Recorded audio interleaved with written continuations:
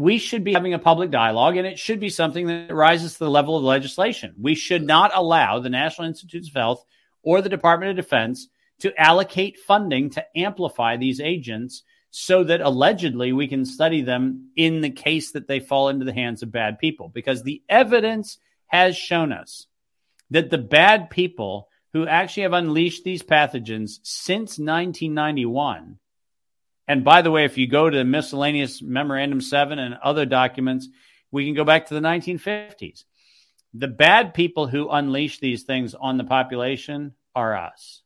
It is the U.S. who's doing it.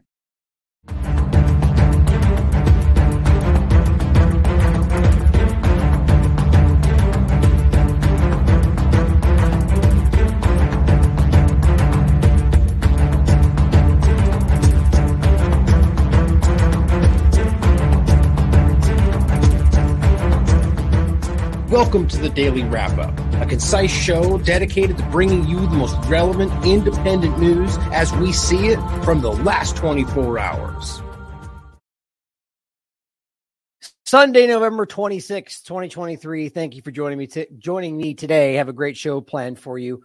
Opened with a clip from our David Martin interview because I have a section I'm going to start with today that I think it's not just about the COVID-19 illusion, not even just about vaccinations or injections, but a larger perspective on how, and really, in my opinion, does kind of overlap with the conversation of war or what takes place during warfare, more the kind of surreptitious side, peripheral concepts of what governments do while nobody's paying attention. That I think it all overlaps. We're definitely going to talk about some follow-ups on the discussion of occupied Palestine, some developments in regard to, in particular, IDF members admitting, I don't know if it's inadvertently or why this is being played by Channel 12 in Israel, but openly stating that they were directed to shoot at places that basically it says, they say, tells them to shoot, and they ask, are there civilians? And the answer is, we don't know, shoot anyway, something to that nature. And we'll get into it. I mean, this is directly from their mouths. Not that you need to know this because it's already been confirmed about 4 times over, but it's just interesting that's still being denied and how that changes the entire story. It's a very important conversation. We're going to talk about that. We're going to go over some more developments in regard to foreign policy kind of around the larger conversation and what is also developing in that regard, some more fake news and some of the most embarrassing versions of the things we've seen done before kind of resurfacing. And I have some thoughts on why that is. I think that's important. More violations, at least as I see it, of the ceasefire that I think are really just some either parts that were intentionally left out or, the conversations around the West Bank and how that includes, even though it wasn't discussed, we're talking about Gaza and the war on Gaza. But interestingly enough, as there are still actions being taken against the West Bank, which continues to show you that this was a war on Palestine. If this was a ceasefire with Hamas, then why are they still bombing, attacking, killing people in the West Bank? Isn't that interesting? See, it kind of changes the whole dynamic there. But we're also going to get into some more discussions around the Palestinian prisoners. And there's a great article from The Intercept entitled Israel's Insidious Narrative About Palestinian Prisoners that's been completely blindly towed by all the people you might expect, telling you every single person coming out of there is a terrorist. And we're going to get into the reality of the situation and what these people actually are and what Israel's entire system is set up to create in your eyes. And of course, some upsetting things to understand the full picture of what's continuing to happen that's been ongoing for 75 years. But we're going to start today. Well, really just to give you a quick, give you the link to the David Martin interview, which I definitely think is important to listen to since we started with that clip.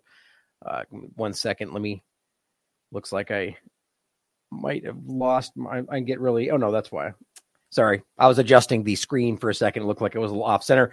But David Martin interview, the COVID illusion and the criminal World Health Organization driving it. In case you'd like to watch that full interview, very important interview. This one was one of my favorites, to be quite honest, the entire thing, because he's very analytical. He's very, it makes the main point that I keep trying to make. It's not necessarily about, it's always about what's correct, the facts and what we can prove, but more so trying to use their information, whether true or not, what they've stated and repeated to hold them accountable and also wake people up to what, even if their lies are even if what they're saying is false or not, that they've later contradicted what they said then, whether or not it's true, if that makes sense. And it's really interesting to see their evolving narrative and how often what they say contradicts what they previously said, not with new information, not with new studies, just because it suits their agenda. And so we had a really great conversation. He always brings it back to the patents and the information and how important this is. And shockingly, how obvious it is that they're responsible in many different ways. And yet nobody, even the ones that are aware of that, are doing anything about it. Sort of like right now with the Genocide Convention and why nobody wants to initiate this, as Sam Husseini continues to point out. Only one state needs to initiate this process. So then The Hague can begin. Basically, charges could eventually be brought against people involved. Not to say they're even going to submit to that, but all these people, all these governments around the world saying genocide, not doing anything to initiate a process to hold them accountable for it. That seems deliberate to me. In any case, back to this opening segment I want to get into, and it's a good chunk of this. I think it's important. So the point being, as the clip we played, that it's us, as he says, and he means, for the average person to think of it, but it's the government of this country and the Western powers that are responsible, as his point was specifically, for releasing the very things they then blame on other people. Now, you can disagree with him if you want. The point, though, is to get into a bigger conversation about that, whether it's about pathogens, whether you think viruses exist or not, or bacteria, if you want to look at it that way, or however, just releasing something that is used, experimentation on the average person for their benefit, in no way for your safety. We're going to start with a clip from Ben Swan he released today. My brother actually sent me this today. Flashback to 1995, when Bill Clinton apologized to the survivors and families of those who had been unknowingly subjected to over 4,000 government-sponsored medical experiments. And as Ben writes, still think your government has your health and well-being in mind? Now, it's really naive to pretend like, no, that was a different time. It's really not. Many of the same people are literally still making decisions in this government. We have to realize that this is not something different. In fact, it's only provably gotten worse today than it ever was, especially after coming out of the COVID-19 ongoing illusion, mind you. Now, really, I want you to think about this. This opening segment's going to be focused around experimentation, largely leaning in the direction of biological entities or concepts. But think about this in the bigger picture, both in this very specific point about whether something may be happening to people. Let's just make it specifically to Palestinian detainees and what Israel may be doing to them in there. There's a point that actually stands out about that. There's a detainee that's claimed that they were gassing them with something while they were in there. Now, of course, people may say it's because they were trying to, tear gas or whatever. But we've talked about this many times over the years. Provably, even international organizations have called this out. Whatever they use in that is not tear gas. People have seizures. People can die from whatever they use. Some kind of chemical weapon. This has been talked about many times. But overall, my point is to wonder what else may be happening in this regard and whether these may tie in with larger conversations or even the idea of what's happening right now in Gaza, how there's this building problem with the illnesses that are developing because of what they are doing and what they're not allowing to happen. All of that can tie into some bigger conversation. Now, is that just negligence? Is that vitriol? Is that hate? Or is it experimentation? I'm more leaning towards the former, but ultimately it kind of opens the conversation to what else might be being done around this. What's going on in Ukraine right now? We're not even looking over there, most people in the world. So what are the Azov movement doing now? They've been involved in all sorts of the biolabs in Ukraine. There's all sorts of stuff that this ties over with and what their real objectives are. And let's not forget, going all the way back to the Nazi conversation, which we now know the Lehigh Party, the Irgun Party, Zionist origins directly tied into that multiple times, tried to align themselves with the Nazi organization. So we shouldn't be questioning whether or not they're capable of the same kind of experimentation, the same kind of manipulation as we saw. And we understand, align with that. I forget the name exactly, but the origins of the horrifying experimentation, the human experimentation, or even Dr. Ishii from Japan with the biological experimentation. All this stuff stems back to these people, these governments, these controlling entities. And as Dave Martin said, it's us. It's always been these people. So let's listen to Bill Clinton acting like this is something that's in our past, but as we know for sure it wasn't, even just from the COVID-19 illusion. Government-sponsored experiments did take place at hospitals, universities, and military bases around our nation. And they still do, without your knowledge. The goal was to understand the effects of radiation exposure on the human body. Largely for military purposes, not for safety, but for attacks, for aggression. While most of the tests were ethical by any standards, Some were unethical, not only by today's standards, but by the standards of the time in which they were conducted. They failed both the test of our national values and the test of humanity. In one scientist injected plutonium into 18 patients without their knowledge. In another, doctors exposed indigent cancer patients to excessive doses of radiation. Now, mind you, the vast majority, if not all of what he's mentioning, are government-sponsored experimentation. That's what we're talking about, not some random doctor that was found out because he's a maniacal maniac. That's how this all gets framed. All right. You watch the Lifetime movie that night and it's about that one mean doctor. That's always how they want you thinking about it. Very rarely is that what's going on. It's almost always stemming from some higher level activity. And that's not my opinion. That's just looking through history. A treatment from which it is virtually impossible that they could ever benefit. The report also demonstrates that these and other experiments were carried out on precisely those citizens who count most on the government for its help, the destitute, exactly, and the gravely ill. Almost always, whether that's a eugenics mindset or just knowing that they have the least amount of resources to be able to potentially marshal anything against you, whether it's in a public sphere or in a court of law. Always. Does that sound like an entity? Always, you get always the same point. They don't care about you. But the dispossessed were not alone. Members of the military, precisely those on whom we and our government count most, they were also test subjects. What a perfect picture, right? You got the people with the least amount of influence and ability to push back, and then people that are like sign their life away more so than any other citizen. They already see you as theirs, right? As Derek just wrote, our children, or the way the government sees your children as our children. But military, it's one step further, right? They believe they own all of us, but more so specifically the right to them, at least while they're in their service, and more so afterward, or to a degree afterward.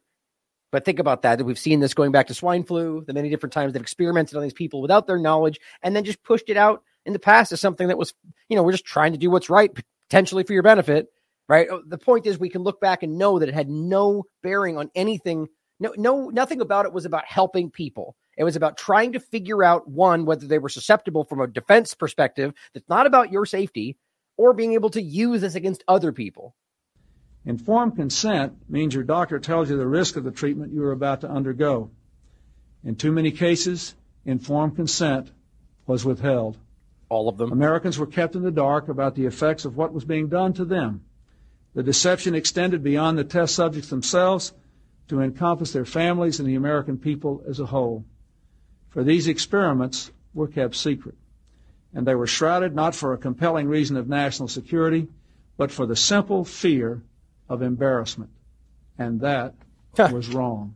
Oh, was that what it was? They were just worried they were going to get red cheeks and feel embarrassed, a little sheepish? Hardly.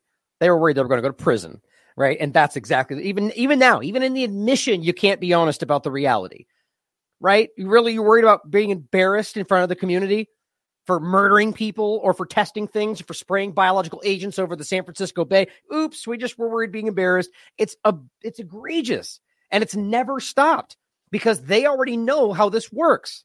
Oh, well, you trot somebody. Yeah, let Trump go out and be, oh, whoops, we made a mistake, right? We'll do better next time. And everybody not everybody, but the ones that they're shoved in front of your face on the nightly news that act like they're the ones that matter will tell you, we accept your apology. We'll do better next time. No, that's just the fourth branch, guys. This is never stopped. And we've shown you this many times. This is an article originally from the Free Thought Project. U.S. armies admitted that it secretly conducted at least 239 germ warfare tests in locations across the country targeting unsuspecting Americans. That's just the Army. 239 times. Here's the report, by the way, if you want to read it for yourself directly from, if it means more to you to come from something like the Washington Post. I don't know why it would today, but I guarantee somebody was going, that can't be true. Oh, look, there it is in Washington Post. Still, people do it today. Even people in this audience, I know, somehow means more when it comes to the Washington Post. It shouldn't. As long as you can prove it for yourself. The Army conducted 239 secret open-air germ warfare tests on Americans. This is 1977. And we've covered this in the past already, kind of using that same point and bringing it into a COVID-19 timeframe. In Coronavirus We Trust, I entitled this Medical Surveillance State for a Government That's Experimented on You 239 times, so we can prove. This, understand, if you read these articles, this is about things like the one we all know about, Operation Sea Spray. It's because it's been admitted to. Even though most people most people don't know it, but people that do know about these things are aware of Operation Sea Spray. It's where they sprayed it on the San Francisco Bay. It was a biological agent. They were arguing this. They wanted to know how susceptible people were. What do you mean how susceptible they were? As susceptible as a person can be to a biological agent. They're very aware. They were not confused about how biological agents affect people. So what was the logic of spraying it into the San Francisco Bay? Because they wanted to see if it hurt you. They wanted to see what that agent did to you so they could use it on other people. But then told you it was for your safety. Now we know you're susceptible to biological. Yeah, they knew that already. Somehow that floated, though. I mean, nobody was held accountable. People died. I think 1 or 2 people died when that happened. Now here, just so we understand that in the context of your government has never stopped experimenting on you, you are there. Just like, look at what Israel did. Pfizer's lab. And then literally on the record, as if nothing matters, made it very clear that we did this because we wanted to know what would happen. Right? We have a multifaceted group here. What happens if you have diabetes? What happens if you have that? He said that on the record. That's why it was Pfizer's lab, because everyone got Pfizer, and they sure as hell took the data. Our Israelis are outraged about that. It's just, you don't hear that in the United States, but they screamed about that. That's why they're just before October 7th, they were ready to put Netanyahu in jail. And I mean that literally. But experimentation's everywhere. Now, what about something as seemingly benign to most people that is literally ubiquitous in our world that is very dangerous? That maybe started as an experiment, but now is maybe just a byproduct, maybe just to keep you docile. However you want to look at it, all these things have been proven with peer-reviewed science, but they're still called fake news, which is absurd. Fluoride. Derek's written about this a lot. But here is a person discussing the first doctor who tried to warn you about the fluoride, who, by the way, you'll hear about this the next 10 so years as they quietly walk this back because it's too late. All the information has come out. The lawsuit is there. All these different groups have been exposing this. It's been almost a decade now. They've been trying to keep this from your view. You'll hear it. Whether you chose to listen to Derek's work and understand that it's already been exposed or wait 10 years or so for the corporate media to say they've discovered it later after it's already too late, it's up to you. The point is, it is hurting you. It's lowering your children's IQ. It's causing all sorts of it's causing effects that we won't even get into on the show because it'll derail the conversation, but things that you don't even want to hear, especially if you've been drinking water from the tap your entire life. But the point is, a doctor tried to warn you about this, a well-respected doctor. And it was a long time ago, and he got attacked, derided, disregarded. He was the first physician to warn of the dangers of fatal allergic reaction to penicillin. Walbot was one of the first physicians to warn of the dangers of emphysema from smoking. He saw in his own surgery, in his practice in Detroit, Michigan, that people were coming in with these ailments, unexplained ailments, whether it was back pain or gastric distress, muscle fatigue, headaches, and he figured out that it was low-dose fluoride. That, as with a lot of drugs or chemicals, there's a small subset of people who are uniquely allergic to the chemical, and Walbot realized that it was fluoride, and he performed a whole series of double-blind experiments. Now realize he's not even getting into the full picture that is now being exposed today, even though none of the corporate media is talking about it. I'll show you I'll give you the links to look at after we're done with this clip. This is just talking about like an extreme reaction. Understand it is being proven and has been proven. I mean, it's like looking up things about COVID-19 vaccine side effects where you'll find 47 peer-reviewed studies, but you won't be told about it. In this case, it's everywhere. You can look this up. It's been going on for decades where people have been proving with peer-reviewed science that it undeniably lowers your IQ, affects all sorts of health issues. I mean, it's not just dental fluorosis. I mean, it's ridiculous. The lie is about this topic, especially because this is simply a byproduct that has been used because they want to profit from some kind of byproduct. This comes from, I forget the exact process it comes from, but ultimately, not only has it been forced into your life so they could benefit from something they would otherwise have to pay to get rid of, which is the reality. Now you pay for them to put it in your water. It's been shown to have all sorts of interesting other effects too, in regard to there's conversations about the Nazis and experimentation, believing that it actually was, mind control and all these different things. But you can very clearly prove that it has detrimental effects, in particular with children. Roundly been shown. Where people were given some fluoridated water without knowing it, and the symptoms recurred. And very quickly, Walbott's name, rather than being seen as this giant of public health, committed to safeguarding public health, somebody who had warned us about penicillin or tobacco, suddenly George Walbott becomes this marginal fringe figure who is criticized for his opposition to fluoride. One of the earlier examples of how that works, right? Where they I think long before that they realized this, but how easy it was to simply go, and somebody who had standing in the community. Somebody who was, and it also is a demonstration of how quickly that community will eat its own the moment they're told that person broke rank, right? I mean, but he came out and he's somebody that people trust, and he had information. He's already broke different stories. Oh, you can't go foul of the fluoride people. Suddenly you're a pariah, and that followed suit. And that's something that takes place again and again and again. Speaking out as a doctor or a dentist against fluoride is the third rail. It's fatal to your career. We don't know George Walbott's name because he was smeared by the Public Health Service for his opposition to fluoride. Yes, he was. Another person, you'll see the relevance of this in a second. The person who invented, I forget the name that he was used, but basically a pulp press to make paper, but for hemp. Designed a specific machine that would make hemp into paper in a very fast, basically the equivalent of the I forget the name of the machine, but that turns pulp into paper.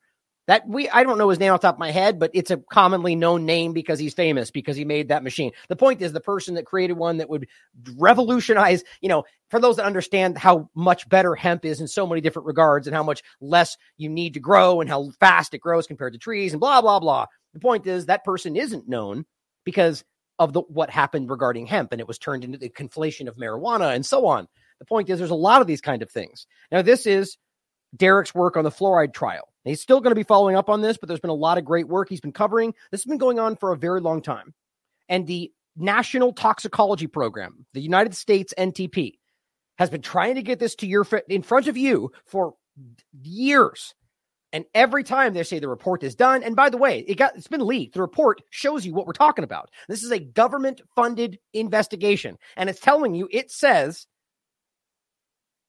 it's hurting you. It does not have any beneficial effects. It's hurting your children's IQ. It has all sorts of problems. And you know what they've done? Rachel Levine in particular is one of the people that stepped up and said, don't let that go out. They want another review. 4, 5, 6 review. They're trying to keep this from your view. They know this. Even the judge is getting irritated with this. The point is, eventually this will come out. They'll probably try to still downplay it. But eventually, my point is, this will end up becoming common knowledge. You know it now because you're paying attention. Derek also covered a recent article. Yet another study links lower sperm count with pesticides. All these things you can prove for so long. And he gets into endocrine disrupting chemicals, glyphosate, all of this stuff. You're drenched in these these things that are hurting you. Tying the endocrine disrupting chemicals to the transgender conversation or any number of cancers. And they know this. The average person doesn't. Same reason. This stuff is out there. People in the know are very aware. They just realize, just like they just told you, PFAS being one of these forever chemicals. Well, they go, well, now that you're becoming aware that PFAS are so bad and yet they're literally everywhere, we're going to finally give you the excuse that, well, we need it because everything we do in the military produces PFAS. And, the military is needed to keep you safe. So don't worry, you're going to die from cancer when you're 35, but you'll be safe, quote, from the military, unless we kill you too, or other things we do blow back on you. But, safety. I mean, my God, it's ridiculous, guys. This is stuff that you should know. Most of you do. The average American doesn't seem to understand this stuff just yet. How alarmingly bad this is. Glyphosate is in your clothes right now. It's in the air you're breathing. It's in the water you're drinking. I'm not making that up. I do this all the time, but I'm not going to waste time to go through it today because I want to keep going. The point, though, this stuff's everywhere. Danger. They're testing on you. Half of this stuff is, in fact, just to see what happens or completely through negligence because they don't care if it hurts you as long as they get what they want. I'm not talking about just the U.S. government, mind you. Now, Aussie 17 points out in regard to the COVID-19 part of this, definitely part of the experimentation we're talking about. Philippines launches an investigation into the excess deaths. Isn't it amazing that so few countries have cared to even look into why they've got unprecedented excess death? How obvious is that? Sort of obvious like Israel funding Nazis in Ukraine, or committing open genocide and calling it freedom. It's that stupid. They've lost control. The reality is that they have excess death almost acutely aligned with the massive amount of injections in these countries, and most of them are acting like they don't even care about it. Well, when pushed to it, they go, we're baffled, we're so alarmed, but look at this, let's talk about that. Let's worry about your healthcare and this over here. They don't care about it. Well, Philippines is launching an investigation. By comparison, they saw 66,000 plus COVID deaths from 2020 to 2023. You know how much they've had in just 2021 alone, excess, not COVID related? 262,000. 262,000 excess death, not COVID related, just in 1 year. 1 year. 67,000 excess deaths, just COVID related. Oh, wait, this says after that 2022. Oh, that is 67. I thought they were rounding up right there. That's for the next 2022, still above it. But my point is, in the year that they are all supposed to have injections, that was the year of safety, we're told. They're investigating. People are going to start to find this stuff out. I don't know what they're going to try to do to stop this from happening, but I'll tell you right now that this stuff it's already out. You know that. They know that. They're just trying to keep this front up until something else happens. Robin Minotti points out something else you already know as well. Masks increase the risk of infection. Well, gee, breaking news. Not from Robin. Robin's doing great work. My point is, you heard this in 2020 from me. In 2020, that was one of the first things the hill I was dying on early. Masks aren't statistically significant in reducing transmission. Oh, and then a 2020 or a 2015 study showed you that it increased your risk of infection, in particular cloth masks. Oh, that's right. The masks they were telling you are the only ones you should be using. These things are so obvious. So here's another study. Norwegian researchers find masks linked with increased risk of COVID, the very thing they told you to use. But you know all this. The editor of Epoch Times points out Pfizer has now filed a lawsuit against Poland. This is how crazy it's getting. You know why? Because they don't want to buy the garbage injections anymore. They don't want any more of your death sentence juice. That's what they're talking about. Nope, we don't want it. Oh, but guess what? You've got a contract. We all saw this coming. These years-long contracts what these guys got muscled into. Now they're realizing maybe they didn't know, maybe they didn't care. I don't know what the reasoning is, but the point is now they're going, nope, we don't want it. Now, one, that clearly shows you that everyone everywhere knows these things are deadly. Everyone. Now they're all just trying to play the right game to make sure they don't get held accountable, or that they, this is a game of accountability at this point. A spokesperson for Poland's health ministry told local news that over a year of negotiations failed to yield a compromise of over tens of millions of doses. Now, why would they have tried to get that? Why would they have signed a contract for that many doses in the beginning when we were told 2 doses? Because they were always planning on they knew from day one this would not be over. And now we're finding that out too. Remember, we in many different courts, and in here, I think it was Australia being one of them, Rinnick and the rest of them, they admitted it was never, even the European Union just put a clip out. It was never, ever supposed to stop transmission or even infection. So it was going to save your grandma. They said that right in the beginning. They knew they were lying. We all see this. So Pfizer has now filed a lawsuit against them. You have to buy our dangerous injections. That's, again, why Pfizer was so desperate to make these contracts. Even, remember, they were forcing them to put up things like their own military bases and different assets that's what's going to happen here, essentially. They're going to take them to court and try to basically take things from Poland for them not buying 10 million doses. You know how much money they have to, as it says right here.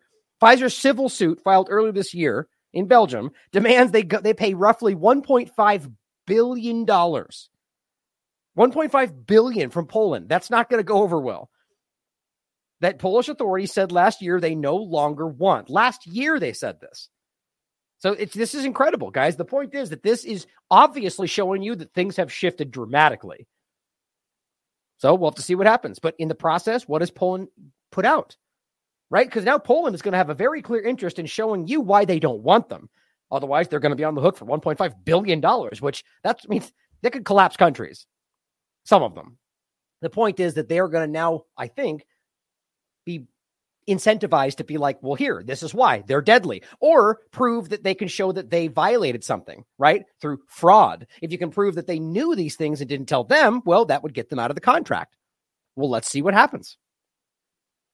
Now, Dr. C. Malhotra also points out some really good news. He was covering this in general about the WHO, and I'm keeping track of this stuff. And if especially even though I'm focused on what's going on in Palestine, I will keep you informed if I see anything big like this happening.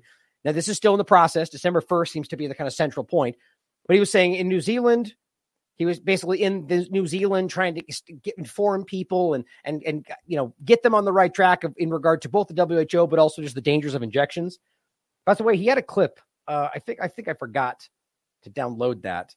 It wasn't from today necessarily, but he had a great clip where he basically said, if you said no to the injection, you're on the right side of history. Coming from Asim Malhotra, one of the most respected cardiologists in the world, that is a huge statement. And we know that. Takes some courage for him to say that. But then this is the point. He says, we did it. This is from yesterday. New Zealand has apparently rejected the WHO amendments before the 1st. He says, don't underestimate the power of your speech and the ability to persuade people through dialogue and courageous compassion. Good for him. 100% agree. But that's just one. We need a lot of other countries to stand up. Malcolm Roberts also points out an interesting development. It's a good and a bad, apparently. He says emerging industries was the topic in the recent Senate estimates attended by Agri Futures, a company, an organization set up by the Australian government to help fund research and development in our rural industries. He said he's pleased that Agri Futures is active in hemp research and investigating in grants and trials, including one in the Northern Territory. He says he visited successful hemp farms in Queensland earlier this year, was curious how they had looked into these trials and in Australia. He said, although Agri Futures claims its operations are free from political bias, he said they're tied to United Nations sustainability goals. Interesting way he tied this in, because arguably that seems pretty clear. That means that hemp is not in the future for the UN's perspective, which, by the way, is one of the most sustainable things you could possibly grow, if not the most sustainable thing. Do some research. It's not that hard to understand.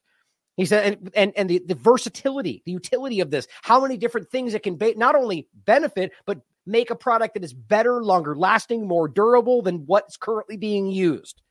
I mean, it goes on forever. Paper, hempcrete, medicines.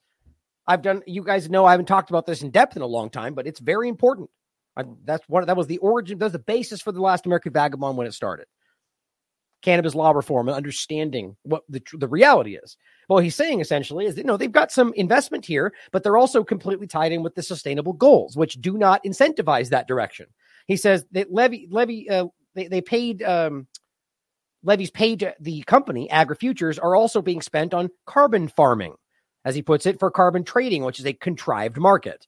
Bug farming is another that Agri Futures is promoting.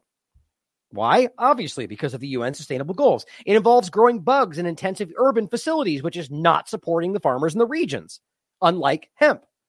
Agri Futures' bias toward these policies is putting people out of jobs. Taking regional jobs and shoving them close to the cities is political, no matter how you characterize it. I swear, this guy sees it, man. I'm very skeptical, always will be, about any politician, but everything he seems to put out, I pretty much agree with. And it says one of the purposes is the UN Sustainable Development Goals is to allow the globalists to get control of agriculture and food. This is coming straight from his account. Or excuse me, this is Malcolm Roberts. I apologize. Rennick is one of the other ones doing a great job in this regard. But he says, centralizing people into urban landscapes. Agri-Future's excitement about turning crickets into dog food is just another step towards that future. And as John rightly points out in the chat, I hope everybody knows that hemp is definitely not marijuana. Now, it's cannabis. It's not marijuana. It is part of the cannabis family. Most people don't even know that there's more than just there's hemp. There is sativa, there is indica, and there's even ruderalis. Most people don't even know that. There's a different, look it up. People don't even know that. It's another strain. But the point is, or rather genus, I think.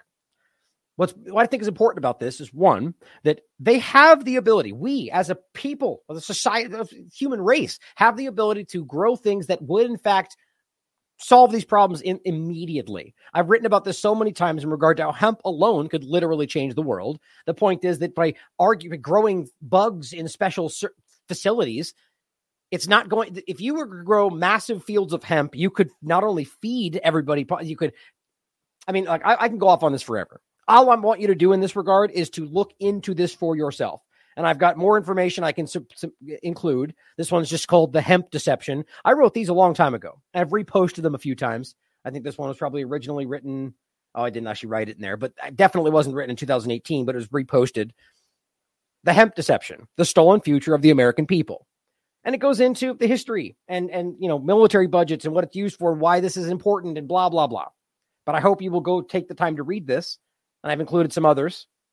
This one is simply just called The War on Drugs or War on Freedom, One Nation's Perception/Deception of Cannabis. Again, this one was originally written, I think, in 2016. But, and again, I haven't read these in a while. I wrote these a long time ago, so maybe I have a different perspective slightly today. But overall, I still stand by the work here. This one is an important one, the top 10 marijuana myth that no one should believe. And it goes through importance, all sourced, cited information. I think most people are generally aware of how dumb this conversation has been, the whole reefer madness level that some people are still at in the government even. Mostly Republicans, weirdly enough, and just like ridiculous, like from 1970 mindset, like really stupid. And, people like Alex Bernison will still maintain this is like the most dangerous drug and it should be illegal. And it's just like, it's mind-blowingly stupid, mind-numbingly stupid. Anyway, this is a great little image to show you the, animal bedding, it says, nutritional supplements, essential oils, medicines, foods, paper products, molded plastics, textiles, body care products, construction, animal feed. I mean, it'll make a better product in so many different ways. My point is that's what's interesting about what he's pointing out here. From sublime hemp to ridiculous crickets. See, some places of the world, they still understand.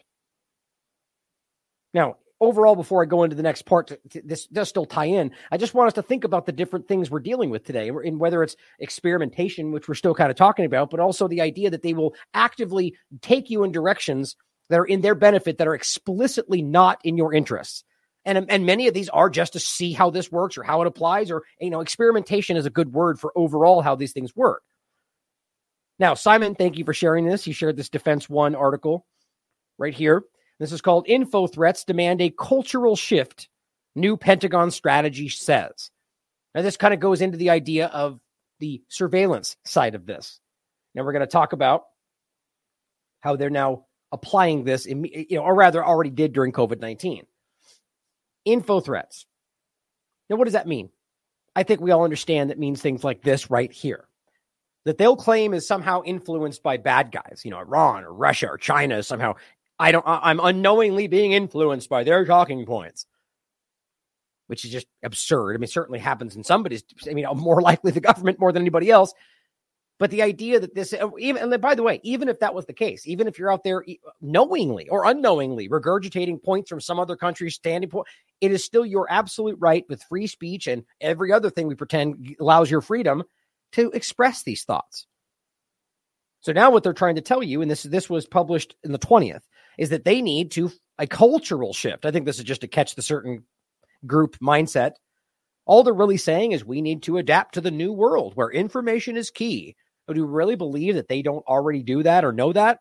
It's a strategy for operating in the information environment, outlines how the Pentagon plans to better collect, process, and share data to counteract adversaries' weaponization of the internet and emerging technologies. Right. So as they're currently living through one of the most embarrassing breakdowns in the control of information with specifically Palestine, but COVID-19 and the rest of it, they're going, well, we need to reimagine how we control how you talk and speak and think and act. Like, that's what they're saying. Their adversaries are you. It says the DoD must embrace a cultural shift wherein information is a foundational element of all military strategies. So are we really to pretend that that's not currently what are they from? Are they existing from some like 1800 mindset where information doesn't matter? Even then, is there any point in history where information was not wildly relevant to military strategy? It is the only thing that ultimately matters. Strategy is not action. So this falls flat. This is them simply trying to conjure up some narrative to explain, well, they're going to, we're going to change things on you right now. We're going to watch you more. We're going to censor you more. We're going to, everything. This is the Department of Defense telling you they're going to now shift into making information more important in their actions. We should laugh at how dumb that is. And where the consistent integration of informational and physical power becomes the norm. Yeah, like they're not already doing that. All this is, in my opinion, is either stating this so you feel that what happens next is somehow because of what they're telling you it is, or that there's something very alarming around the corner here. Something very brisk, very like, the internet suddenly shifts and we can't access it without logging in and verifying our identity, right? We all know they're at least trying to make that happen. That's what I think this is about, something like that. Now it says, and this was in just a document from July they only just told you about. This change ensures DoD capability to positively affect the drivers of human and automated system behaviors.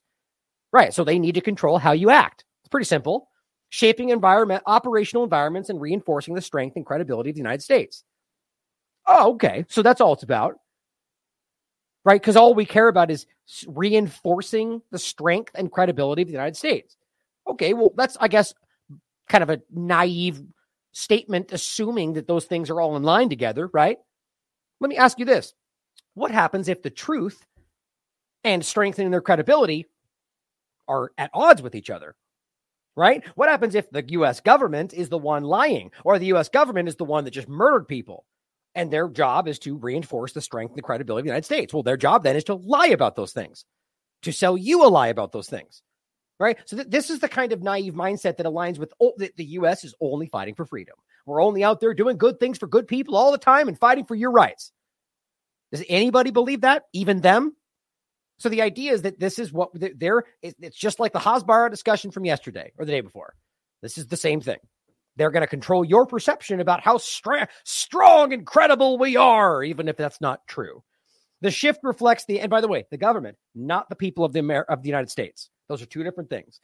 The shift reflects an increasing use of online platforms and emerging technologies of course, China, Russia, Iran, and North Korea, nobody else, which are using their informational capabilities to deny information accessibility and propagate malign influence, misinformation, disinformation, propaganda, and deception activities to influence and disrupt world order. Only them, though, right? Because totally not also Israel, the United States, and Britain and France and Spain. No, totally not. When they do it, it's freedom, right? When other countries do the exact same thing, it's terrorism. Right? It's sort of like that clip we just heard. When we do it, it's counter-terrorism. When they do it, it's terrorism. But they're doing the exact same thing. Now, it says the DoD's new approach will allow the department to refine its abilities to campaign in and through the information environment across all domains in a global context. Okay, so they're just being very blunt and clear about it. We want to be able to manipulate and control the thoughts and the actions through the information space everywhere in the world. Is that legal? Well, then you wonder why places in the world don't want to allow their social media apps. The same reason the U.S. wants to do it in reverse, because they all do it. No government is not trying to do this. But as Americans, from an American perspective, we should care as they try to present themselves as the better one, the more altruistic one, the one fighting for freedom. Then we should demand that of them, because that's not who they are. And then interestingly enough, it says using the electromagnetic spectrum to enable achievement of enduring strategic outcomes. I feel like there's more to that. It feels very weighted. We talk, 5G, that's electromagnetic spectrum. I argue that phrasing could imply direct energy weapons. Either way, it's a very strange statement, using the electromagnetic spectrum to enable achievement of enduring strategic outcomes. So that feels weighted. I feel like that's going to be relevant as we go forward, more so than it already is. The strategy highlights, quote, 4 lines of effort to enable the department to fully integrate and modernize operations in the information environment. Also kind of seems like they're admitting that they've fell behind, including new approaches to people and organizations, programs, policies, and governance and partnerships. In the July 5th letter accompanying the document, Defense Secretary Lloyd Austin said the DoD will focus on a renewed commitment to innovation, especially in the ways that the department acquires and employs cutting-edge capabilities. Oh, you mean so you're going to start taking off some of the things you've stored on shelves for 40 years that you don't let anybody see or use? Right. You understand. I think John Rappaport's been really pushing this lately in a good way. The U.S. government has acts they've passed where they are allowed to just shelve very important technologies that would revolutionize your life because it hinders something they want or something they don't want to be used. Think of like, if you guys remember the movie, the Indiana Jones, I think the first one, the Crusaders, the something, the Ark, the one about the Ark, where at the very end, it shows that when the government goes, don't worry, we'll take care of it. It shows the guy just taking the Ark of the Covenant and just placing this thing on a shelf in the middle of a gigantic warehouse where everything in there is that important. And they just put it there, stamp it, walk away, right? That's what we're talking about. There's so many things that will benefit people or the world that inventors have created that get stolen from them, as well as cures, right? Medical treatments, things that they don't want to be used because either they don't want to help you or they don't want to solve that problem to now or yet, or just technological advancements like with Nikola Tesla that they can't profit from, they can't monetize, and so they put it on the shelf. Maybe now they're going to go, oh, look what we just discovered, and make sure they can charge you for it. Remember like solar panels, for example? They only became mainstream once they basically routed it back through the system where you have to pay for it. On November 17th, Pentagon press release said the new strategy will also improve its ability to plan, resource, and apply informational power toward integrated deterrence, campaigning, and building enduring advantage. Tenets, it noted, that align with the 2022 National Defense Strategy. It's all war-focused, guys. It's always on a war footing. Congress and federal agencies have highlighted foreign malign influence operations in recent years, such as the thing that we know didn't happen, Russia's interference in 2016. They just keep dumping that same statement, sort of like Assad chemical attacks, right? Well, you know, Ukraine or Russia bombed the train station, right? Hamas bombed Ali Hospital. All fake, all lies. We've all proven those things to be the exact opposite, but yeah, they just keep saying it. That's how it works. Okay, so that's important. Here's the actual report. If you'd like to go through it, it'll be in the show notes. Here is a report from yesterday that makes this very, very obvious and how this has already been going on. Ministers accused of a cover-up, as it is revealed shadowy army unit did spy on British critics of COVID lockdown policies. Not like you don't already know this, but let me show you why this is important. Ministers were accused of a cover-up last night after it revealed that soldiers did secretly spy on critics of the government's response to COVID. They lied about it, and they still lie about it. The release of new documents contradict official assertions that a shadow army unit had only been monitoring foreign powers. See? Same thing. No, it's Russia, China, bad guys. That's it. Well, it's not just it. The Mail on Sunday revealed, this is the UK, right? This one's the US. The point is, it's never what they tell you. They're always lying. The Mail on Sunday revealed earlier this year that military operatives in the UK's, quote, Information Warfare Brigade, same thing, were part of a sinister scheme to keep a close eye on politicians, high-profile journalists. This is authoritarianism. This is a despotic regime. You're literally spying on journalists and politicians and if they go afoul of the narrative, you do something to them. Now, maybe we're not at the level of assassination or indefinite detention. Israel is. But the point is that we're obviously, I just think we're at a time where these governments have realized they need to always pretend like they're the good guy because they can get away with the stuff right up to that line. It says that we're a part of a sinister scheme to keep a close eye on them who raised this, just people that raised doubts about the response. They compiled dossiers on public figures, which include people like us, such as ex-minister David Davis, who questioned the modeling behind the death tolls, which we now know were completely false. We even know that people like Neil Ferguson used his own opinions framed as fact. Remember 3.6 death rate? They proved it was less than the flu from the beginning. The Ioannidis group proved this.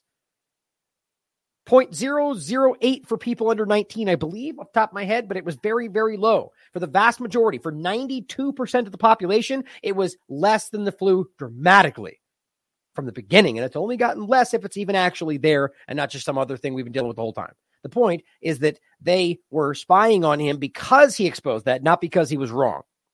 And the Mail on Sunday, columnist Peter Hitchens, they spied on him and reported their dissenting views back to number 10, the government. Documents obtained by the civil liberties group Big Brother Watch revealed the government cells included the Ministry of Defense's 77th Brigade, which deploys non-lethal engagement and legitimate non-military levers as a means to adapt behaviors of adversaries. So you guys, they deployed their own government and their information warfare live in real world action against journalists and politicians. non-lethal engagement, and legitimate non-military levers. So these are people who are acting against, that's almost treasonous in a way. Think of how crazy that is. You think that's not happening now from Israel, the United States, everyone trying to maintain and losing the control of the information around Israel and Gaza? They're drowning in their lives right now because we see through this. When the reports appeared, this back to the story from the UK, Ben Wallace, then the defense secretary, told the Commons the unit unearthed information on extremist alliances based outside the UK and that its role was to monitor or counter opinion. Right, so they were clear about that. We're doing this to influence and change what you were saying, but they always pretended it was because Russia, bad guys, and they damn well knew they were doing it to you. The new information shows the 77th Brigade did produce reports on those who questioned government decision-making, even compiled notes on BBC's Question Time. Soldiers who filed newspaper articles and tweets made by politicians regarding Number 10's rejection of the international ventilator scheme in March 2020 under the label disinformation, which could have a negative effect on the UK's reputation. But it wasn't disinformation. Obtained after a months-long freedom of information battle with the Cabinet Office, the documents appear to show personnel from the Information Warfare Unit dedicated time to managing the government's reputation rather than tackling foreign threats. Right, so their entire big narrative about protecting you from bad guys was false. They were actually worried about maintaining the reputation of the government. So imagine if somebody actually did try to do negative things from outside. They probably did. They don't even care. At the very least, they care more about influencing your perception of them than they do about protecting you from whatever they claim they were protecting you from, such as analyzing the response to fines for breaching lockdown on social media. Very important stuff, mind you. Obviously, I'm being facetious. Silke Carlo, director of Big Brother Watch last night, said, quote, the MOD's claims that the Information Warfare Unit's secretive work was focused solely on overseas threats are now, ironically, clearly disinformation, acting as a cover-up for their political surveillance. Not only did they lie, all these are crimes, by the way, in order to spy on you, they were the ones committing disinformation or acting or spreading disinformation in order to stop you from spreading what they claim was disinformation, even though what you were saying was true. It's just ridiculous. Most of them know what they're doing. Free press and free speech are the foundations of any democracy, this person says, yet journalists and politicians appear to be treated like the enemy within. Glad you're finally paying attention. That's always been how they see you, unless you're going along with them, right? A journalist that does what they're told is an ally. Journalists that are actually journalists are seen as the enemy. A government spokesperson said, quote, online disinformation is a serious threat to the UK, which is why during the pandemic, we brought together expertise from across the government to monitor disinformation. So instead of admitting, they just triple down. And are you surprised by that? These units use publicly available data, including materials shared on social media. So you're basically going, yeah, we did it, but you put it out there, so it's your fault. So you don't care that tax dollars were used to spy inwardly with a group that was promoted to look outward? That you don't even comment on that?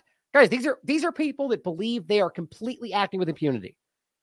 They do not believe they will see accountability.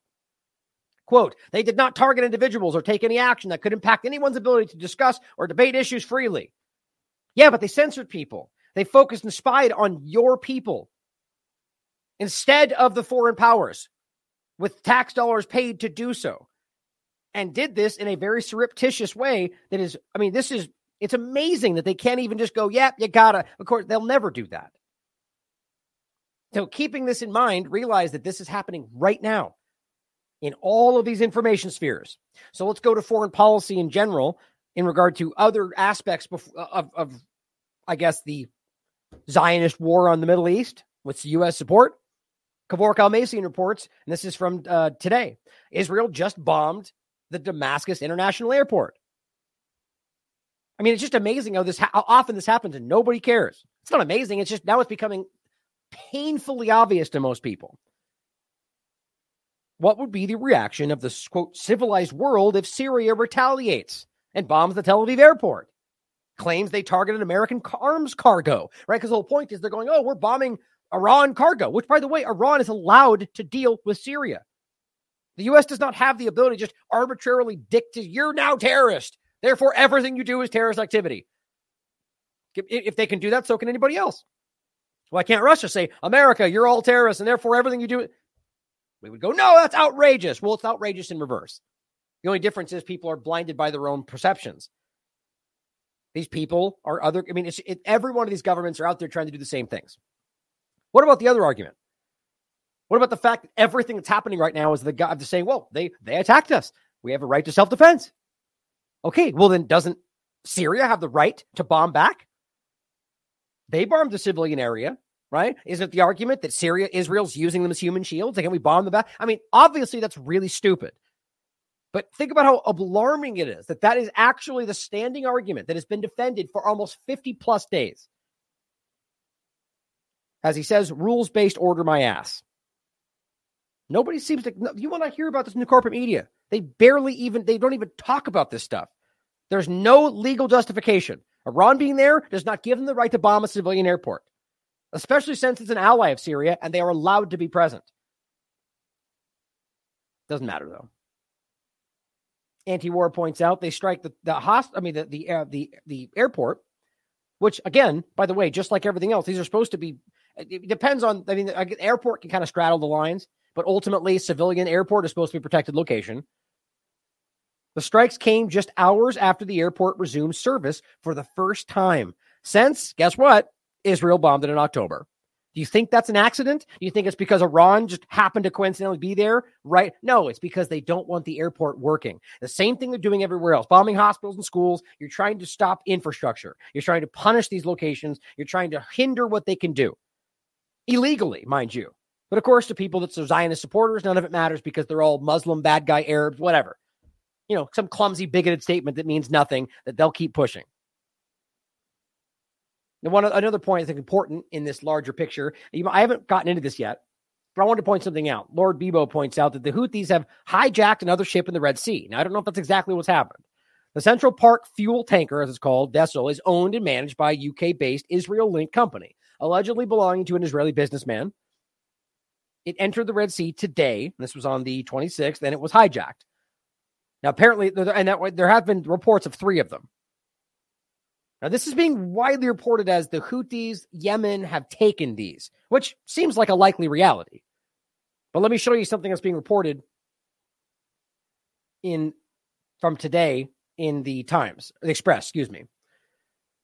U.S. Navy engaged after UK owner tanker seized off the coast of Yemen. Now, it says right here, the Israel-linked ship was boarded by an unknown source. Private security firms announced. It says the boarding took place offshore from Yemeni port Aden with another vessel in the area reporting, quote, an approach by 8 persons on 2 skiffs wearing military uniforms. That arguably, I would argue that Yemen the skiffs don't seem to make sense, but certainly possible. It is not immediately clear who is behind the attack. Okay, so if this was a clear attack, I guess, especially, who knows what, if this is being used as a military vessel, which I don't believe it is, you could argue this would be involved in the ongoing, what's becoming a world war, which already seems to be rolling out that way. But it seems to be a civilian tanker, which would arguably mean it's off limits. But then we have to realize that they've continued to do the same thing. The U.S. seizes Iran vessels, and they've been doing it nonstop. But the point would be, if we want to try to engage in a legal way and point out the bad guys doing it, doesn't mean you do it back. That's what the U.S. and Israel do every time. Oh, they use cluster munitions? We don't prove that, though. We'll just give you some then. So you're just as bad as they are, and you didn't even prove they actually use them. Doesn't make you the good guy when you're doing the same things. The point, though, I want to make it clear that I don't think it would. If Yemen is seizing tankers and these are just because they're Israeli businessmen own them, I don't agree with that. That's a crime.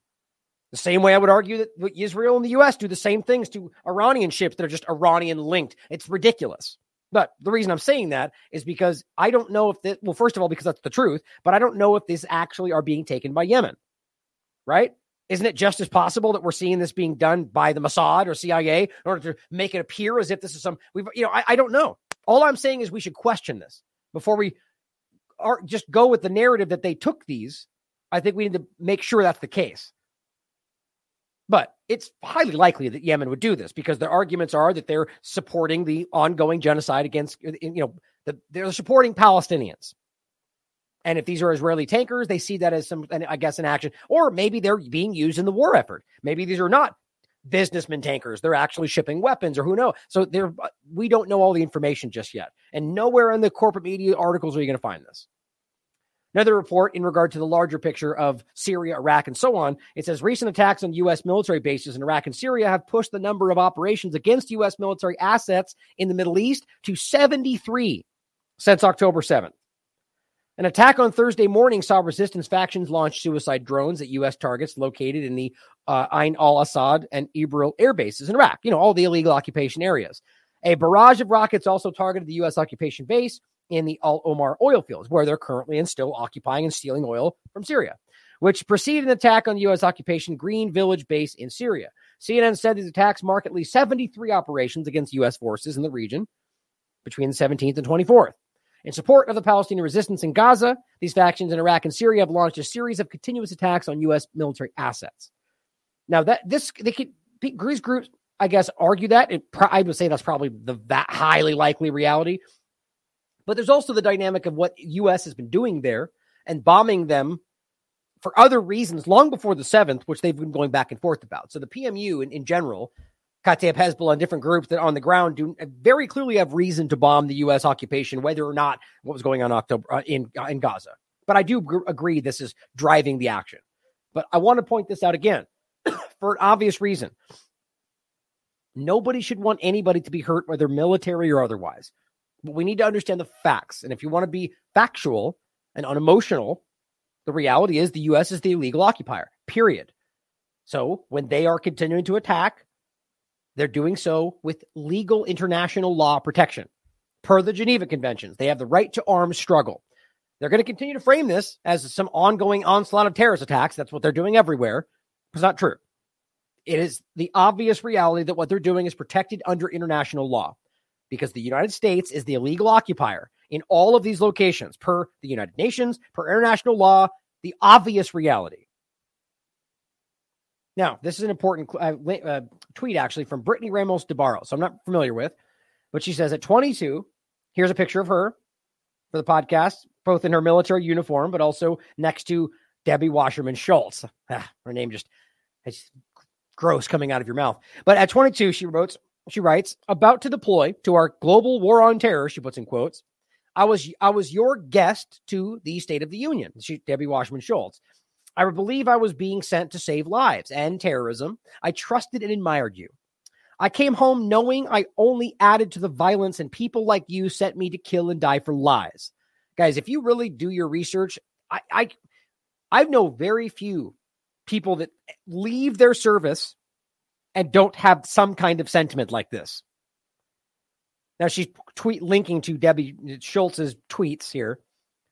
It says, I'm deeply heartened by this initial agreement that is expected to result in the release of children until the 21st. To be clear, this brings a flood of relief for some, but must be the beginning of return of all hostages by Hamas, blah, blah, blah. The point is this. However, Israel can and must continue to eliminate terrorist capabilities in Gaza to prevent Hamas from ever perpetrating the group that they've been funding and propping up for a long time now, that she doesn't know or doesn't care about. Because she's one of the worst manipulators, and she's bad at it, quite frankly. But she says, I'm also thankful Biden did not heed calls for an immediate ceasefire weeks ago. You're thankful that they were able to kill 15,000 people. Got it. As Israel could not have achieved this breakthrough. Really? What's the breakthrough exactly? A unilateral ceasefire only serves Hamas terrorists who broke a ceasefire on October 7th. No, they did not. And vowed to do so again. Here's the point. Well, I'll read what she says, because it's the point that I'm going to get to anyway. She says, I'm 34 now, 12 years later, and I risked my military prison to tell the truth about these wars, but you're still peddling the same lies, tweeting to essentially celebrate the scale of death and destruction you can't possibly fathom from your cushy office. I wonder why. And shows her pro-Israel funding coming from the different AIPAC groups and different things like that, the lobbying. But points out you're operating as if our own numbers don't show that terrorism increased in every single place we did military counterterrorism operations for the past 20 years. Because again, point made earlier, it's terrorism operations. They just call it counterterrorism because they claim they're fighting terrorism. But what are they doing? Going out there and committing terrorist acts. Listen to somebody who knows, who did it, who was there. Every single place we did counterterrorism, they see an increase in the thing they claim they're trying to stop. For the past 20 years, which makes you either evil or grossly incompetent, she says. Talking to Schwartz, or Debbie Wasserman Schultz. This deal was offered weeks ago, as we should know, and rejected by Israel. If Biden was pushing for ceasefire and diplomacy instead of discouraging the entire U.S. government from even saying the word de-escalation, as we know, the only difference would be hostages home sooner and thousands of innocent lives saved. This is basic, provable reality. Everybody's now been forced to admit, as even he did, and The Guardian, Times of Israel, everybody. He rejected and now had been forced to accept the offer he denied from day one. Right. So Schwartz is over here saying, or Schultz, thankful he heeded this because he couldn't have achieved this breakthrough. Well, no, you're lying, and you know you're lying. The only breakthrough was the murder of 15,000 people, 6,000 plus children. That's the only breakthrough. He could have accepted the exact same deal from the very beginning. She knows that. She's a horrible person. She writes, even if you don't believe these empirically proven points, to express gratitude that a ceasefire wasn't pushed sooner is to celebrate the killing of thousands of civilians, thousands of children guilty of nothing but being born Palestinian. Disgusting. She says, we need a ceasefire now. It's the only path that saves Palestinians and Israeli lives. Good for her. Now, Arnaud Bertrand points out what Debbie Wasserman Schultz is celebrating. The latest Gaza numbers from Swiss-based Euromed Human Rights Monitor that reveal the unbelievable scale of the atrocity. 8,176 children killed. 4,112 women. 61% of those killed were women and children. 61%. This is from today. 92% of those killed are civilians. 92%. But they're aiming for Hamas, we're told, right? 18,460 people out of 20,031. 1,730,000 people displaced, more than 80% of the entire population in just 49 days, which, by the way, means that 167 children killed every day on average. 7 every hour, 1 every 8 minutes. Think about that. We've been live for an hour. That means 7 children just got killed. Now, arguably meaning that on the continuing of their bombing campaigns. But you know what? It's probably not that far-fetched, knowing that people, they're buried, people can't help them, people are starving. Over the 49-day period, 167 every day. I can't even believe that we can pretend like that makes sense. 377 civilians killed every day on average. That's almost 16 civilians every hour. He says, I don't think this has many parallels in post-World War II history. Here's the graphic. So you can break this down. Gosh, it makes me sick. And of course, you know what they do because of that? Right? The government stands up and says, no more. We can't align with atrocities like this. We can't support genocide. Of course not. They say, we'll give you whatever you need. Joe Biden moves to lift nearly every restriction on Israel's access to weapons stockpile. Right? 18,000 dead, do whatever they need. Give them whatever they need because what? Rules-based international order? There's no explaining this. They have signed this. I think they know they can't come back from this. Now, here's a few more lies that we want to go over to show you how egregious this is and how obviously lost they are. Yeah, they went this route. Straight up 9/11 passport level. This is how dumb this is. Mr. Eli David clearly showing, I mean, God, I've never been the one to even insinuate that somebody might be being paid, right? Because I just think that's a dangerous thing to do. But I'll tell you right now, how in the world people like this, I mean, you can read the comments. And these aren't just from people that are against him. Like, these are people that follow him, that are supporters of him, that are going, you've lost your mind. People that were aware of the COVID lie, who are now going, this guy was trying to tell truth during COVID. He says, breaking! Israel military found the vest of a Hamas terrorist. Apparently after 40 days. It's still just resting there, apparently. Next to his UNRWA identification badge.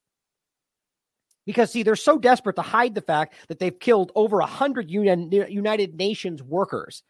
And that's what's turned the support from these groups that are almost historically unparalleled, lockstep with whatever they need.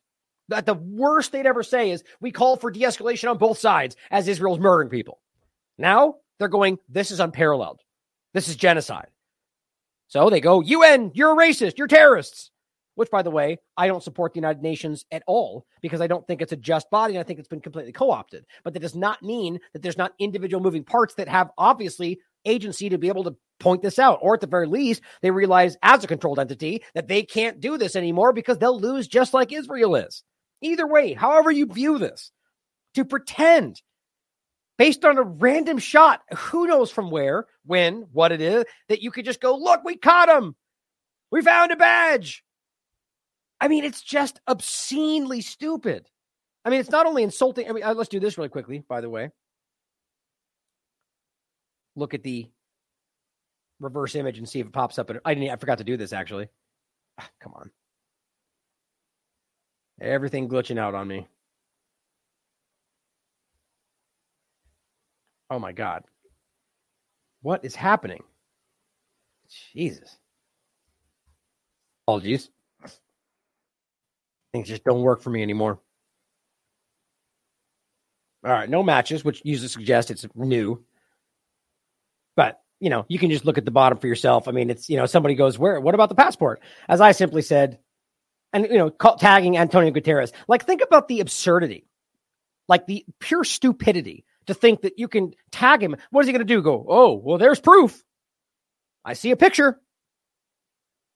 That's what I should do, actually. Hold on. Remember this?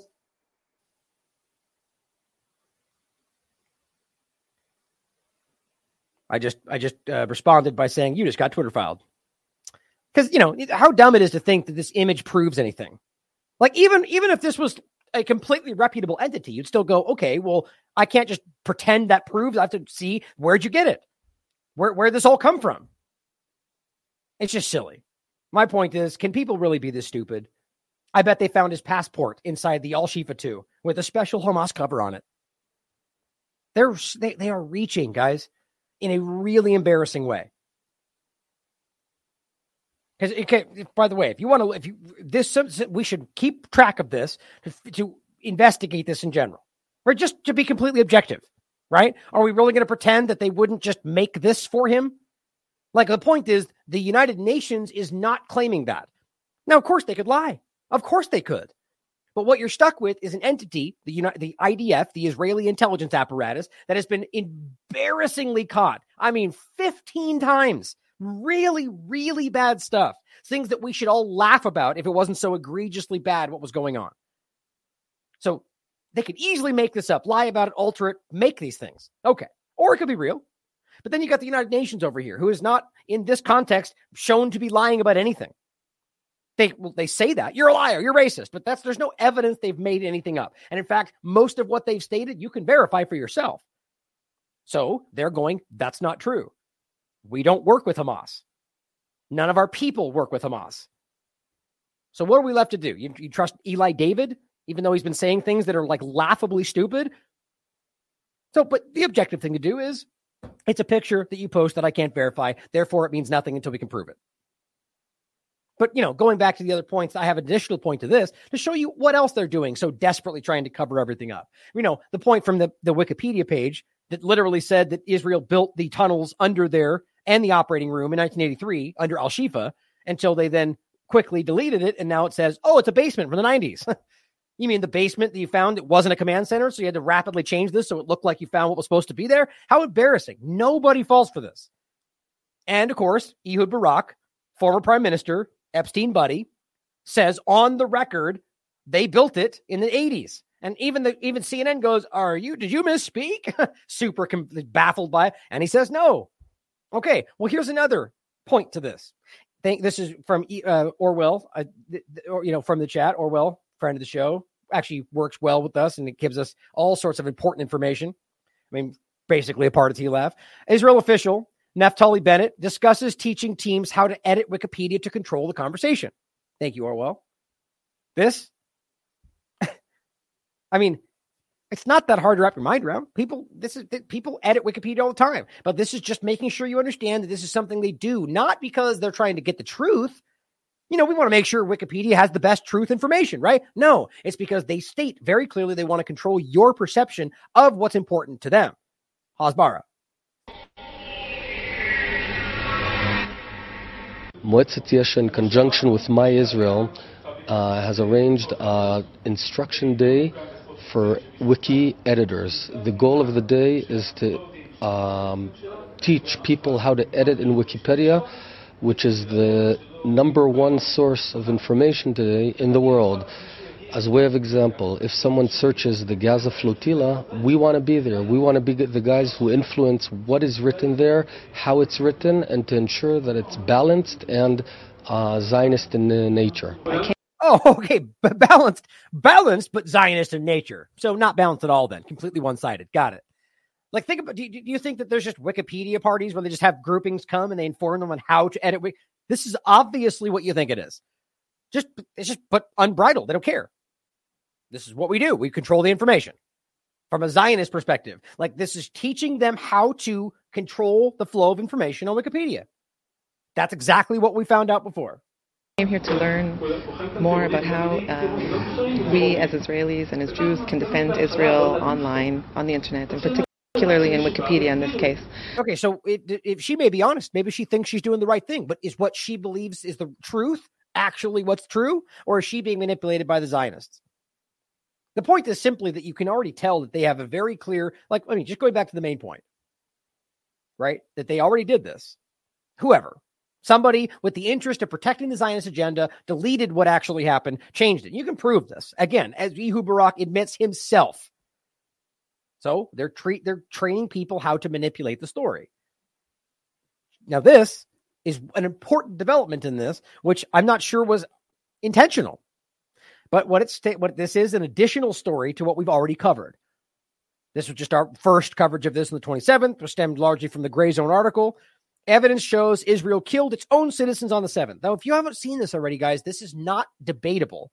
Helicopter pilots, the security leader from the kibbutz Be'eri, multiple hostages saying, we saw IDF kill hostages. They shot at people that were not Hamas. We were told to fire on cars that we didn't know if they held hostages. That's the helicopter pilots. Multiple sources speaking to Israeli radio, speaking to Haaretz on the record. And still they deny it. Now you've got another example. Channel 12 released this clip, this is just the clip from the larger one, where it literally shows these are apparently young 25-year-old girls who have never really driven these tanks before, who were the ones weirdly chosen to use these tanks. And on the record, they said, are there civilians inside? And their commander said, I don't know, just shoot. And yet we're supposed to pretend like this isn't the most obvious thing in the world. Now, it's in subtitles for the podcast. We break into the community, crash the gate. And follow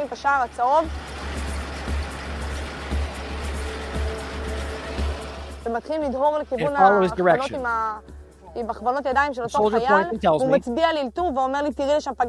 shoot there. The terrorists are there. She says, I ask him, are there civilians there? He says, I don't know. Just shoot.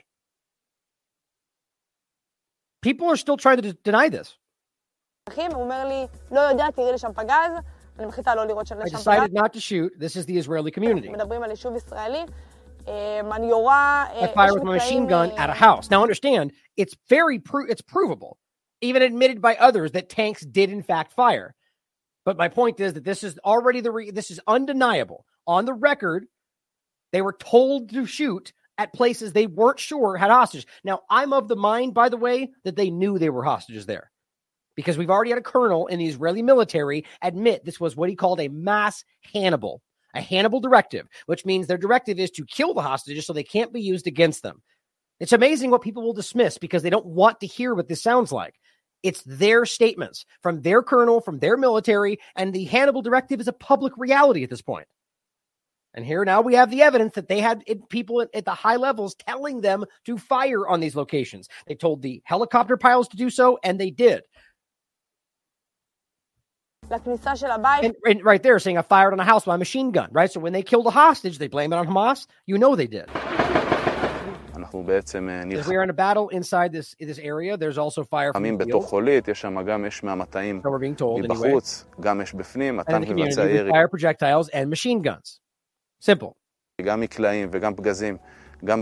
Also in the community. They knew there were people in there, guys. Very complex situation. The terrorists did not fight the tank once the tank arrived. They either ran or died. So the tank definitely engaged. They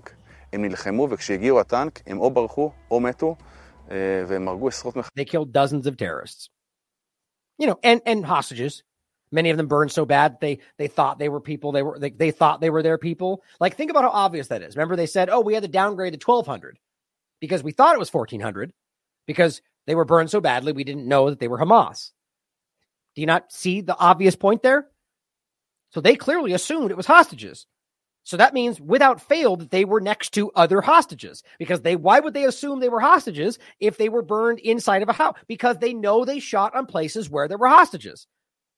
So they basically admitted that publicly by rolling it down to 1,200 and saying those people were Hamas. Even though, remember, people like Chuck Costello showed you that image and said, "Oh, they're all babies burned alive with their heads cut off." Just towing lines right in the beginning, deleted that later. Robert, remember, told you they were Hamas before anybody did, right in the beginning. Think about how obvious that is. They killed their own people. The real question becomes, how many? Right? Was it all of them? Was it some? And what about the atrocities that supposedly were committed? Were they committed to cover up the fact they killed their own people, to make atrocity propaganda the focus instead of the fact that they could prove that people died at their own hand? I don't know. But I do know that these are possible based on what their open statements are, their open directives, and what they've done before. So that should matter. And I'll tell you right now, if you're an American listening, if you're in Europe, the Israelis are talking about this. They are furious. Listen to them. They're protesting in front of Netanyahu's house right now, I think. They're literally trying to get these people arrested. You need to listen to them and stop listening to your governments and the corporate media. And here is exactly why. Music festival massacre survivors involuntarily committed due to mental breakdowns. Sure, they all just had mental breakdowns. Or maybe it's because they were trying to tell you something that we weren't supposed to hear. Like, this is what villains look like. You have people that just survived something, part of which was you're firing at them. Now you involuntarily, guys, that means without their permission, put them into a mental institution after they just survived something that you're telling us they were attacked by Hamas and it was terrible. And you put them in a mental institution? Guys, I think this is very obvious.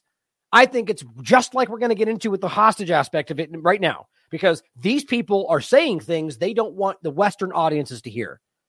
That blew my mind.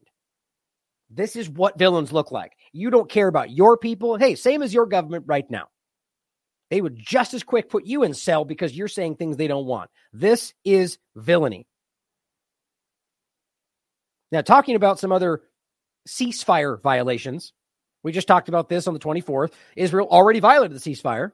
Gareth Porter exposed the Al-Shifa lie, revealing that they already actually found a command center on the 14th and just didn't. They reported it. It went out in the Jerusalem Post, but then made sure nobody else talked about it, and then they just shifted to Al-Shifa and lied about it.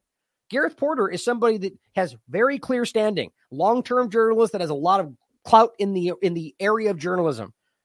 And he is breaking this on Consortium News, and people don't seem to care. They just demolished this hospital under the guise that they found things there, and we can prove they brought things in. Even the BBC caught them live. And yet we just allow them to keep killing people. Like we're still debating what's going on. Well, this is an interesting dynamic. Daniela Motos points out the occupation forces are launching airstrikes. This is from yesterday night, targeting a home in the West Bank. Airstrikes in the West Bank. Occupation forces are preventing ambulances from reaching the casualty. They're treating this just like Gaza at this point.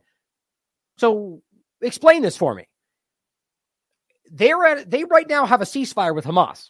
That's the point. It's not with Gaza. Or if it is, that means they're proving to you that their fight is with Gaza, not Hamas, right? So either they're bombing the West Bank because they just want to murder people, and that's going to very clearly upset people that think they're at a ceasefire when they, I guess, so if you think about that, you're in Gaza, and they're bombing people right over here in the West Bank, and you're supposed to, we're at a ceasefire. Their argument is they're bombing Hamas. That's what they say when they talk about West Bank, even though that's not the reality. So either they're violating a ceasefire with Hamas right now by bombing the West Bank, going for Hamas, because that's how dumb that is, or they're admitting that they're actually going after all of Palestine. You can't have this both ways. Is it a violation of the ceasefire, or are they just going after Hamas or Palestine in general? And this is a way of taunting them over there by going, we're going to keep murdering this place, but you can't fight because we made a ceasefire with you. This is just ridiculous. This is a villain, guys. These are bad people. Whoever, wherever they are, doesn't matter their ethnicity or where the point is, anybody doing this is terrible. Here is an example. They killed 4 Palestinian boys in the West Bank in the last 24 hours. 14, 15, 16, and 17. That's their ages. In the last 24 hours, killed four teenagers in the West Bank. You just can't not see this. Unless you're the U.S. government, of course. Then you just blind your eyes to everything they do. Dr. Ishtar of Uruk points out, Dr. Mohammed Salim, now apparently this comes from their webinar from specifically the Palestinian Children's Relief Fund. What he's saying is, and this was as of today, earlier today, so it might have changed by now, but saying that what they need, the priorities, electricity, fuel, incubators, ventilation machines, formula disposables. Now, this is at the Emirati Hospital, not the Shifa Hospital. That was the different point there. Anyway, the point is, he says, till now, all they're getting is water. That's it. This is an insult. I mean, are they getting aid, or are they just getting water? The bottom line, though, is that this is going to be argued that they did what they were supposed to by some kind of loophole, whatever, or just a lie. And that will end up being some sticking point. I'm telling you, this is going to happen. At the very least, it doesn't even matter because they're going to go back and bomb them when this is over anyway. But if they know they're going to bomb them, they're not going to do what they have to do. These people don't matter to them. And on top, just before we get into the hostage part of this is today. This is Reuters reporting. Hamas seeks to extend the truce with Israel with some conditions statement. With some conditions per a statement. It says Hamas announced in a statement on Sunday that it's seeking to extend the truce. And the point was, for every 10 hostages, I guess, that will extend one more day. And I think they'll only allow one more day anyway, something like that. It's really, really, really silly. But Hamas clearly does not want this to continue. And I would argue they're going to try to stretch that out, but it's going to quickly be revealed that Israel doesn't care about that, does not want this to stop. And that's what they're saying, mind you. And this, by the way, is while even, actually, this is the wrong article, but this is from New York Times updating. Now, apparently they've completed 3 of their exchanges so far. Released a total of 17 more hostages today, including one American child. It's an Israeli-American child. The group said it was seeking to extend the truce, which is slated to continue into Monday. And so this is just so you can update yourself on the different the hostage exchanges. Now let's talk about the article put it here, insidious narrative about Palestinian prisoners. And we're going to go over some of the ones that have been released and some of the lies that have been stated about them. And I'm not going to play this whole clip. I just want to play the start of it to get you to make sure you check out this here. I'll actually include this too. The show we did on the 24th. Jason, by the way, like we said before, remember Jason Bassler, of the formerly of the Free Thought Project, now working for TLAV. He's going to be the one posting these. That's why it says Ryan Reviews just on the TLAV account, so you know that he's the one posting those. Talking about the Vox article we covered, as well as the ones after that, by the way, which was United Nations, Amnesty International. The point was straight out of a corporate media article highlighting the history that was easily proven about what goes on to children, civilians in occupied Palestine, and the imprisonment and how they're treated. Here's the show from the 24th. Make sure. Oh, I actually already have that in the show notes. That's right. So this says the double standards of Israel's use of administrative detention, which means they're arrested without charge for things as simple as saying the wrong thing in public or throwing stones. Now I'm going to get into the actual breadth of the real picture of who these people are that are in the possibility of being released. The 300 or so that were on the table of only 150 are going to be released, or so we're told. I doubt that ends up being seen to fruition. I don't know why, but I just have my doubts. But of course, the usual suspects are screaming, they're all terrorists. Every one of them are terrorists, while focusing on the ones they can give you examples of where there was violence in the interaction, without any of the context about the reality of the ongoing occupation or what they did to their family or what they were taking. The bottom line is that this is about framing this in an insidious way to make it seem like they're, as you're going to see on Twitter, exchanging a bunch of infants for a bunch of terrorists, even though the vast majority that they're getting back aren't infants, and the vast majority that are being returned are not even remotely on the level of terrorism, if even criminals. But of course, that's what you get in a propaganda lie. But let's play the starting of this so you can hear this first part of it. And this is regarding the reality of the detentions and the treatment to Palestinians in general. November 22nd, why Israel imprisons so many Palestinians. So understand this, as we're getting into this dynamic where only one side are terrorists and only one side are innocent. You need to understand the reality, which I believe most people are beginning to see. On October 12th, it says in the West Bank, the village of Wadi al-Sik, Israeli soldiers and settlers detained 3 Palestinians and spent hours abusing them. The Israeli newspaper Haaretz reported that the Israelis stripped the detainees down to their underwear, blindfolded them, photographed them, beat them with knives and an iron pipe, put out cigarettes on their bodies, and even urinated on them. One of the detainees described the experience as Abu Ghraib with the Israeli military. All right, and realize these are the settlers that Israel has given official capacity since October 7th, or somewhere after October 7th. The Israeli military said that it's investigating the incident, hardly, but that a horrifying account did not occur in a vacuum. Since Hamas attacked Israel on October 7th, which now we know there's all sorts of examples that they knew it was coming, they didn't care to stop it, and that they killed their own people after that, Hannibal Directive. Palestinians in the West Bank have been victimized since October 7th and before by a surge in violence perpetrated by both Israeli soldiers and settlers. One of the major sources of that escalation is a tool of repression that Israel has long deployed against Palestinians and has used even more aggressively in recent weeks. It's called administrative detention, a practice that allows Israel to jail Palestinians indefinitely without charge or trial, which, by the way, is a huge portion of what we're dealing with. So all the people screaming like Ben Shapiro and the rest that they're all terrorists are disgusting people who frankly know this and don't care. And while Israel argues that this is a lawful preventative security measure, allowing it to target people for a range of just political activity, including speech, nonviolent protesting, human rights groups have deemed Israel's use of administrative detention a blatant violation of international law, like so much else it does, and nobody seems to care. Even beyond administrative detention, when charges are brought against Palestinians in the West Bank, not Gaza, the West Bank, they are almost always tried in military courts that have a near perfect conviction rate. Robert's written about this too. Why is it military? Because they know they're still on an ongoing occupation. That's why. And they'll admit it when it suits their interests. By contrast, it says Israelis are usually tried in civil court, even if it's involving Palestinians and attacks therein. Palestinians, in other words, are sent to a trap door instead of a fair trial.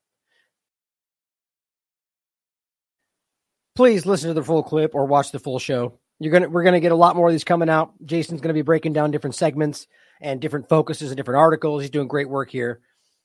But it's just, this article, it's so obvious, and it's a new article. I'm not saying we should, I shouldn't even need to say this. You guys know well, but for somebody new, that we should suddenly trust Vox. Never think that. Question everything all the time should be a static reality. The point, though, is that even corporate media is highlighting these obvious realities. It's very important.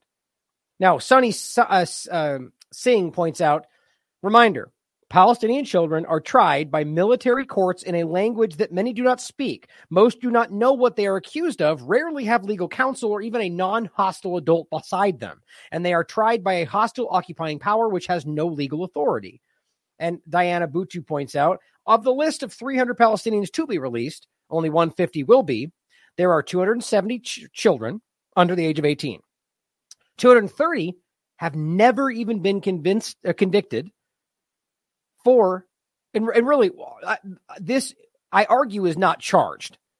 The same point, really, right? I mean, you could put a charge and just let them linger in there, but the point is that most of these administrative detention levels are not even with a charge. They're just holding them in pending situations. 4 of these kids are under the age of 14. Sam Husseini points out, and I'm going to read this directly from his article. Jeremy Scahill from the Intercept kind of sums up this article right here quickly. But he says, many of the Palestinians held without charge by Israel are themselves effectively hostages. And this is what I've been saying. This dumb game we play where it's like Palestinian hostages versus Israeli prisoners. We should just be consistent with this. They're all playing the same game. And you can't pretend that what Hamas did is any different than what Israel continues to do and has always done. Hamas attack has forced many to see some of how insidiously Israel has treated tens of thousands for decades. Wholeheartedly agree. Now, this is from today. Israel's insidious narrative about Palestinian prisoners. It says the narrative surrounding the Palestinian prisoners being released during this temporary ceasefire is both insidious and dishonest. Interior Minister Itamar Ben-Gvir, he's one of the most extreme people in this cabinet, have banned Palestinians from celebrating their release. We'll get into that. Quote, my instructions are clear, he said. There are to be no expressions of joy. That's an actual quote. Do you realize how deranged these people are? Do you think that you can do that? No expressions of joy to the families receiving their children back? Realize some of these children are 18 because they were arrested 5 years ago. Right? The point is that a lot of these people are children. Like the one that says is under 14. The point is some of these are held for years. So if you're seeing released now and they look like they're teenagers, they were younger when they were taken. No expressions of joy? He says, quote, expressions of joy are equivalent to backing terrorism. Victory celebrations give backing to those human scum, for those Nazis. Now remember this as we get into the real people we're talking about here. Kids that said the wrong thing in front of an IDF member and spent 5 years in prison for no charge. This is not a joke. Easily proven. A child that throws a stone at an occupying force ends up in prison with no charge for years. To them, these are human scum. Are we talking about Hamas here? No, they're talking about Palestinians. He told Israeli police to deploy an iron fist to enforce this edict. Right? So remember, the first day this came out, we weren't sure if this was in fact the reality, but it turned out to be exactly the case. The Netanyahu government and its supporters have promoted don't forget, by the way, I forgot that. Even Channel 12 tried to lie about that. Right? Because we had the reports coming out early, and Channel 12's article said they were going to allow these news press conferences like before. Clearly not. So, typical Israeli media towing the line. The Netanyahu government and its supporters have promoted a narrative that these prisoners are all hardened terrorists who committed violent crimes. This assertion relies on a farcical, Alice in Wonderland-inspired logic of convicting them by fiat in public before any trial. Even the sham trials to which Palestinians are routinely subjected. Israel released a list of the names with alleged crimes they committed. And who is making these allegations? A military that acts as a brutal occupation force against Palestinians in the West Bank. The vast majority of the 300 Palestinian prisoners proposed for release by Israel are teenage boys. According to the list, 124 are under the age of 18, including a 15-year-old girl. Many of them, of the 146 who are 18 years old, turn so in Israeli prisons. According to the definitions laid out by the United Nations Convention on the Rights of a Child, you know what the Europe just pretended like they were so proud of, and so did the United States, as they actively support what this is and always have. These Palestinians were children when they were arrested by Israel. The point is, they always write the United Nations Convention on the Rights of a Child. They all act like they're on the same page. They just have a loophole for why they do it. Oh, but they're not children because they broke the law. Whatever. Sort of like saying, no, we can bomb the hospital because Hamas and human shields. No, that's wrong.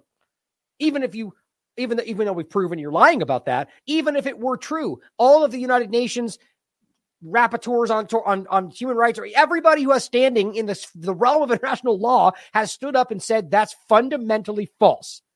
So the point is, regardless of their narrative, they're arresting children, most of the times without informing the parents, and almost always without even charging them and keeping them indefinitely or until they decide like this to use them in a different way. Of the 300 names Israel proposed for potential release, 233 of them have not been convicted of a crime. They are categorized simply as under arrest. Now, that's my point. Not being convicted of a crime, not charged with a crime, just under arrest. This is political prisoners, or are. You're punishing them. And again, that's what Amnesty International argued. This is about punishment. You are trying to use this coercively against them to suppress their rights, their speech, their beliefs. That comes from an international human rights organization.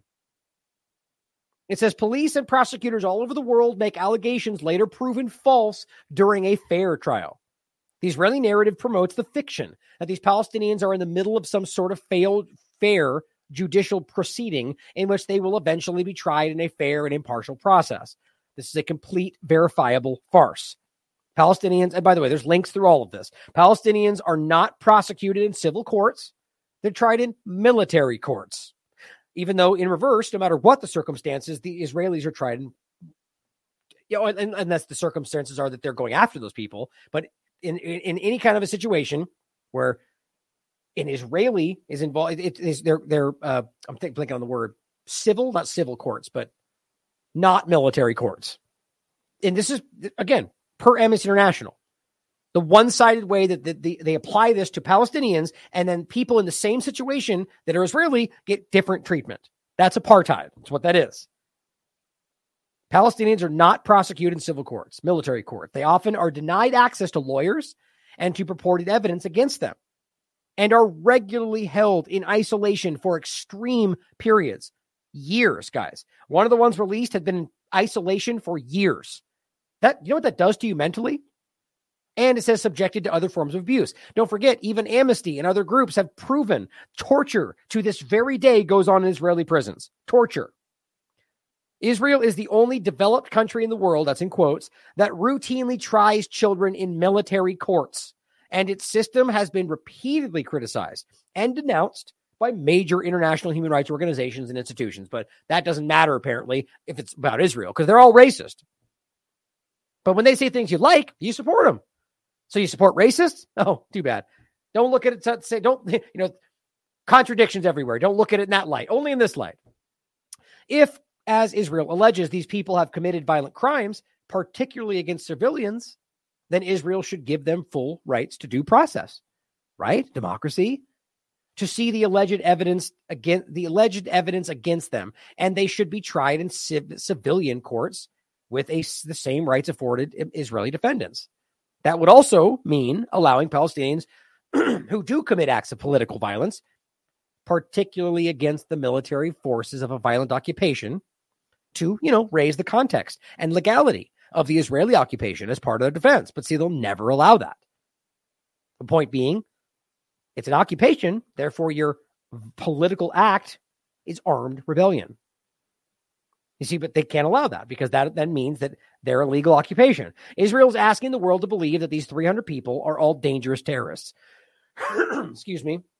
Yet has built a kangaroo military court system for Palestinians that magically churns out a nearly 100% conviction rate. All of them from a country that constantly promotes itself as the only democracy in the Middle East, which is hardly the reality. Palestinians on this list are from the occupied West Bank and have lived their entire lives under an apartheid regime. Palestinians taken by Israel, including some on the list of prisoners proposed for release, have certainly committed violent acts. But to pretend that the context of this violence is irrelevant is as absurd as it is unjust, given the appalling conditions Palestinians have lived under for decades. It matters. That's not to say that you justify or condone their acts of violence. It's up for you to decide. But we have to understand that, yes, an occupation means things are quite different. at the very least, has to be understood. Contrast this to the widespread impunity that governs the actions of violent Israeli settlers who mercilessly target Palestinians in an effort to expel them from their homes. They don't care about that. And this is my point, though. The people like the Ben Shapiros of the world, the Eli Davids, they know this. They don't care. They do not think these people matter. So to them, it's okay. They can be treated that way because they're all evil terrorists. When pushed to it, that's what they're saying. All nations should be judged, the article continues, by how they treat the least powerful, not the most powerful, or only those from a certain religion or ethnicity. This is why many leading civil liberties lawyers in the U.S. oppose the use of Guantanamo Bay prison and military tribunals and continue to oppose U.S. laws or rules that deny the accused a fundamental right to proper defense. And we'll include just a couple of them. You guys can see these. Just, Amnesty International, very clearly, Israel's apartheid against Palestinians. For those that may not understand how obvious this has always been from 2022. And then I'll include this as well, where Netanyahu on the record makes sure you understand, as it says, Netanyahu responds to a TV star who said Arabs are equal citizens. Right? Isn't that what we're being told right now by the corporate stage? The TV star said, no, Arabs are equal. Ben Shapiro, the rest, they go, no, they have representation and they have lawyers. Guess what? Guess what Netanyahu said in response to that? No, he said, Israel's the nation state of the Jews alone. That's a direct quote from Haaretz. All of this is public and obvious. So when they stand up and they tell you that you're being lied to, that Arabs are equal and in the government and have the same things. Now, there are examples and people that are clearly arguably, let's put it this way. There are obvious examples where you can see people like, for instance, who are involved in the government. But if you understand the full context, which they know but don't inform you of because they're liars, you understand that they are actively treated different, that they do not have the same voting power. Like, it's obviously manipulated. And my bottom line is, if you could hear him state this, when stated that they're equal, he says, no, it's only for the state, for the Jews alone. You have to understand the reality. But this is why Dave Smith can run circles around Laura Loomer on a so-called debate, because all they do is engage with narrative when there's blatant, real-world, obvious examples from every angle showing you that they're lying. Now, lastly, this is an article from Haaretz as well, from 2019. Endless Trip to Hell, it's entitled, Israel jails hundreds of Palestinian boys a year. These are their testimonies. Now, you want to have some nightmares? Read this. I'll probably go into it in another show. They're seized in the dead of night, blindfolded and cuffed, abused and manipulated to confess to crimes they didn't commit. Every year, Israel arrests almost 1,000 Palestinian youngsters, some of them not even 13. This is a very famous image because you need 47 different IDF members to arrest one child that's blindfolded, who clearly got beat up, as you can tell. It's just grotesque. Everybody knows this. It's an open secret. The only people that seem to be pushing this are the Zionist sycophants. Everyone's seeing through it right now. So, and don't forget, they arrested over 100 children just before, under 18, I should say. Most of them were pretty young, before they did this exchange. They rounded up a bunch of more people. I mean, it's gross what's happening. So now let's get into the actual conversation of these people. Now that you know very clearly that they don't just arrest they just arrest children for political reasons. Here, first of all, is the video of the Israeli detainees being released. And guess what? You won't be surprised. It's exactly what we've seen every other time. Now, I'm not going to say that they aren't influencing them or telling them, but my point is the same thing we saw in every other example. From Lifshitz, from the first four that came out, every one of them has left and said they were treated kindly. And they still say that. You realize there's a reason they haven't followed up with those people, because they're still saying that. To the frustration of every one of these pundits that are screaming that we're being lied to, because they're telling you they're being forced to say it. You could tell Hamas is making them do it. Well, then why are they still saying it? That's how obvious all of this is. Now, here's a video of people that don't seem like they've been mistreated. They seem well-fed. They seem like they're not beat up, and they're even smiling and waving. Now, of course, you could argue they're being manipulated, but the point is obvious. All of them are now telling you that they were treated well. even the ones that have just come out. And that's why they were desperate to say, no media, don't talk to the media. You're not allowed to do any of that, even with their people. Bye now. Goodbye. Welcome. Goodbye.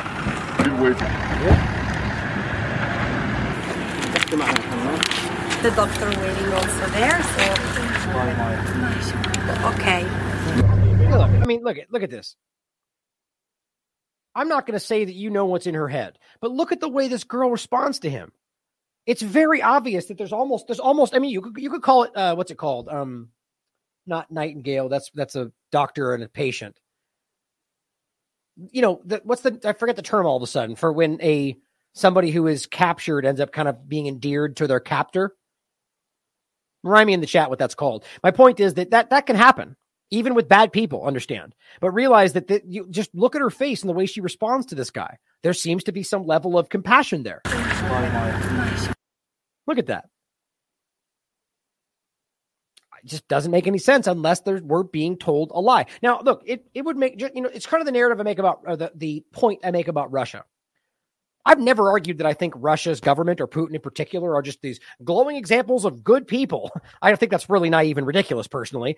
Overall, Stockholm Syndrome. Thank you, guys.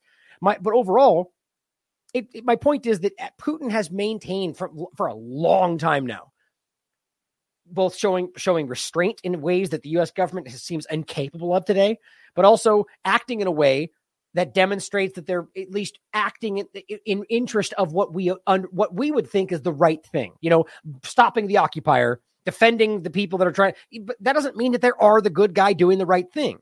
My point I'm just getting to is that it very well could just be that they understand that the world sees what's going on, and that for them to play the counterbalance to the obviously belligerent U.S. foreign policy is a very useful thing for them. Or it could just mean that they're doing good things. It's up for you to decide.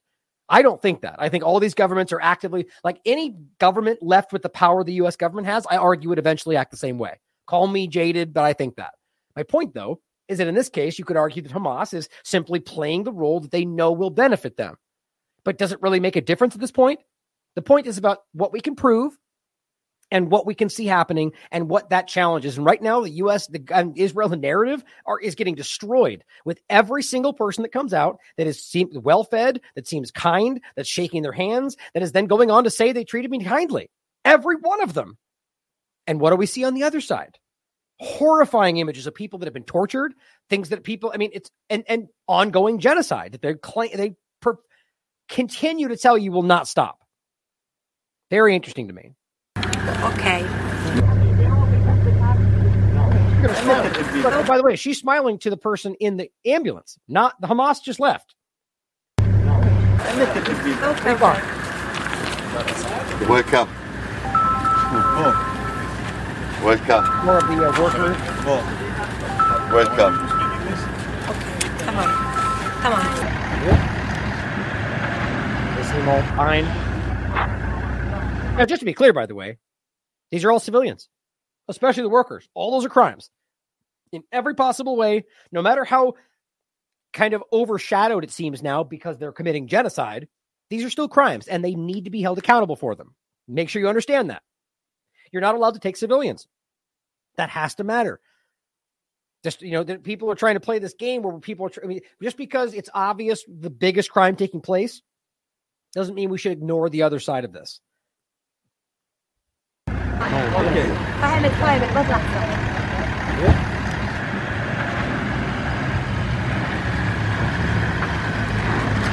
And don't forget, that's the Red Cross, right? The same Red Cross that Israel accused of bringing Hamas around in. The same Red Cross that they bombed. Doesn't that just insult you? Like that Israel, when they need to, could just be like, you're a terrorist and you're working with them, or you won't do what we want. And then suddenly you're working with them because you need to. Ridiculous.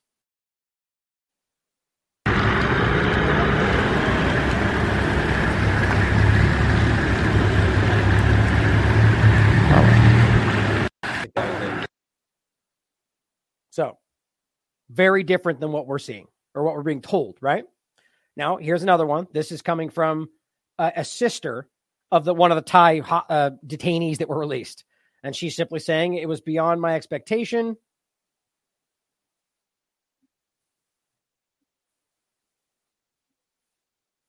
I thought he was among the 16 shot dead.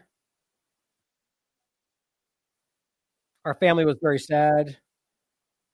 Says, but when he sent the bodies back, he wasn't there. I was very happy because I hope he was. It says he's a hostage. He might be tortured or killed in that tunnel. She was worried about, but suddenly there was hope. His face was very happy and he seemed okay. He said that there was not tortured, not assaulted. He had been fed good food. He was taken care of very well. He looks like he just stayed in a house, not a tunnel. Yeah, probably because that's what happened. I mean, it seems really interesting how much of this is coming out and challenging their narrative. Now, here's another interesting one. This makes me sick, quite frankly, because I believe this is happening right now. I believe, my opinion, is that they have been actively trying, or at least not worrying about the hostages from the very beginning. They've been bombing the area that they know that they're in. And I think they tried to kill them before they could be used against them in the kibbutz area. I believe they've been bombing because they do not want these people to come home, because they know things that they do not want to be stated. And I mean that from like a high level intelligence mindset, like from the highest levels of their government. How else do you pretend that bombing that much in the area they're supposed to be held means that they're trying to keep them safe? Propaganda and Company points out, Israel initially claimed that they found the body of Emily Hand. But now apparently she just got returned to her family. How do you make sense of that? This is from 7 News. Israeli father Thomas Hand says his daughter's death in Kibbutz Be'eri was a blessing. It says the body of Thomas Hand's 8-year-old daughter was recovered earlier this week. So this is Israel's government telling him that. Think about the torture this man has gone through. Now compare this to the Shoni Look story. Isn't that the same thing? Israel's claiming that? Because I think the argument was that they never thought any of these people would come home.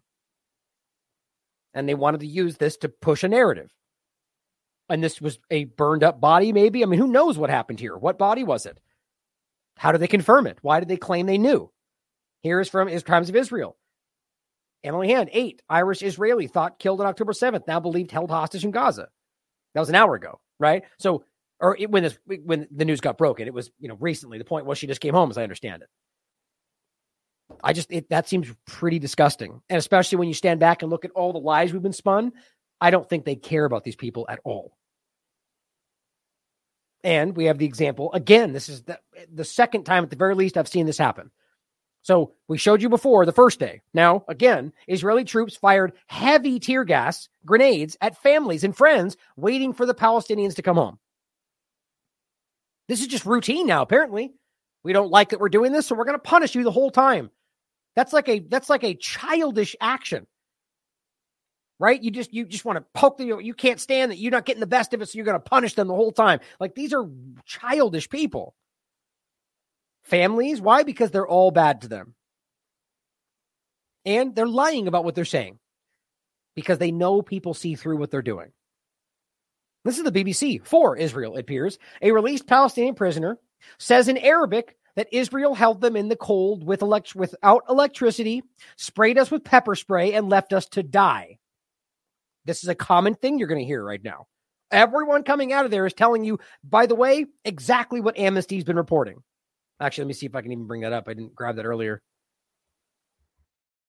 There it is. I'm glad I found this so we could confirm this. This is from November 8th, guys. Horrifying cases of torture and degrading treatment of Palestinian detainees amid the spike in arbitrary arrest. This is now. This is IMSC reporting this about what Israel's doing to them since October 7th, torturing them. And we can't be honest about this? So here's the point. So she comes out and tells you what we already know is happening. Guess what they did? They lied and they put the wrong subtitles. Only Hamas cared. Those who felt our suffering, I thank them very much, she says. We love them very much. Trying to make it sound like we love Hamas. We love Hamas. They're just trying to push a narrative. And they lied and hid the part where she said they left them to die. Here's the different breakdowns. The Israeli occupation forces came at 10 a.m. telling us that there would be a deal when they would imprison us. They've imprisoned us for a month. Erroneous translation. We're suffering from difficult circumstances. They're throwing tear gas at us. A tear gas was fired at us. Right? Omitting that they know that it was Israel doing so. It says, we female prisoners are living under constant humiliation. We keep veiled 24/7. Nobody knows anyone. It says we were wearing head covers all the time. That's how BBC lies. This is a matter of this is what they do as a matter of policy. Prisoners with mental health are being treated mercilessly in the same way as healthy prisoners. And this is in regard to, it goes both ways. We're talking about people being held, released from one side, and people being released from the other.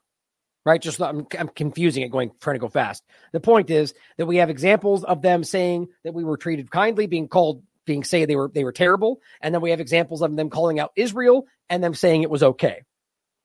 Now, actually, just make it quick and simple. I've got the one of the clips right here. This is from Mohammed Shihada pointing out BBC fabricated a quote from a released Palestinian detainee. BBC wrote, "Only Hamas care. We love them so much." What she actually said was, Israel left us to die in the cold, and the winter came. They sprayed us with pepper spray. Oh, actually, I think I just had it here because, yeah, it's subtitled, so you can just see it.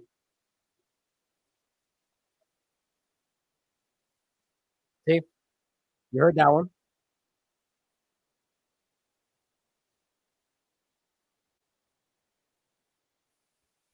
The bottom line is, guys, they don't want you seeing what's really going on. I think it's very obvious. But we don't need more. We already know this. And I think the world is finally starting to pay attention to how grotesque it is, what they've been doing to people this entire time. Here, a freed child from the Negev Desert Israeli jail told Al Jazeera that the Israelis killed Thayer Abu Abbas under torture after he asked them if there was a ceasefire in Gaza. Quote, they sent a doctor after an hour and a half when he was already dead. That was also backed up by another detainee that said, this is one of the liberated detainees saying that the same person was killed after the Israeli prisons authorities because he asked one of them if there was a truce. Same point, different framing. They beat him and left him without medical assistance all night, though he asked for help, and he died.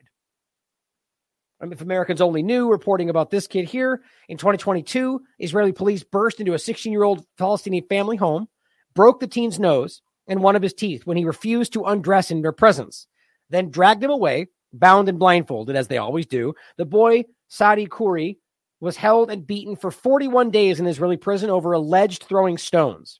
Right, what Ben Shapiro would call a terrorist. Gideon Levy and Alex Levak reported, and Israeli journalists, on the case of Israelis, and in the Haaretz newspaper, they said they would call him the Christian to insult him. You know, all you Zionist Christians out there, listen up. They would repeatedly beat and humiliate him in jail in the course of his abduction at the break of dawn from his East Jerusalem home. The black-clad Israeli police officers beat him until he bled. Quote, when we first arrived at his home, the day after his arrest, the floor of the attractively appointed house was still blood-stained, and his mother, who had seen her son pummeled in front of her eyes, was sobbing and broken. When Shadi was finally released, he had to stay under house arrest, causing his family to miss their annual Christmas visit to his grandmother in Bethlehem, in attending Christmas Mass. This was a Palestinian experience long before October 7th. People need to understand the reality. Now, to get into some of the examples, there's Mr. Eli David, Zionist propagandist, talking about the Israeli, and by the way, I think deliberately spelled her name wrong, so you couldn't research her yourself. Israel released Asra, I think it's Jabez, in return for a child hostage. Palestinian accounts are sharing this photo. As you can see, in the podcast, she's, what's the word? Maimed and disfigured. And you can see the before picture. It says they conveniently don't mention that she'd been burned, he says, in 2015, when he says the car bomb, which is not even what anybody's actually saying, by the way, that she tried to detonate, I guess, burned instead of exploding. Does that even make sense? So it's a car bomb, he says, that didn't explode, but burned? So explain how the fire would burn. So if it didn't explode, how did it hurt her if it just burned somewhere in her car? Like, this guy's a moron. Like, clearly at the cost of his reputation, pushing whatever he's told to. But the reality is quite different. Even online right now, people that are much more intelligent than him, apparently, are saying that she had a gas canister that she was going to use for a bomb, something like that. Okay. Vanessa Beeley's covered this. He's lying, but like usual. Joseph pointed out the reality. She was moving to a new home, which, by the way, this has been covered all over the place. Right now, it's being overwhelmed by all the people stating exactly what Israeli propaganda says to. She was moving to a new home and was transporting, among other things, a gas cylinder to her new home because that is what they use for everything. This is the point. This is how this is not in Israel proper, where you can turn up, everything's working and everything, fresh water, electricity. Nope, very different. Say like we're seeing in real time right now, right? So people that don't understand that in different countries, this is what they need to actively run most things in their home. It exploded. Why? Because they opened fire on her car. And then she nearly burned alive inside the car because they shot at her car. The IDF then claimed that she did this while in the car.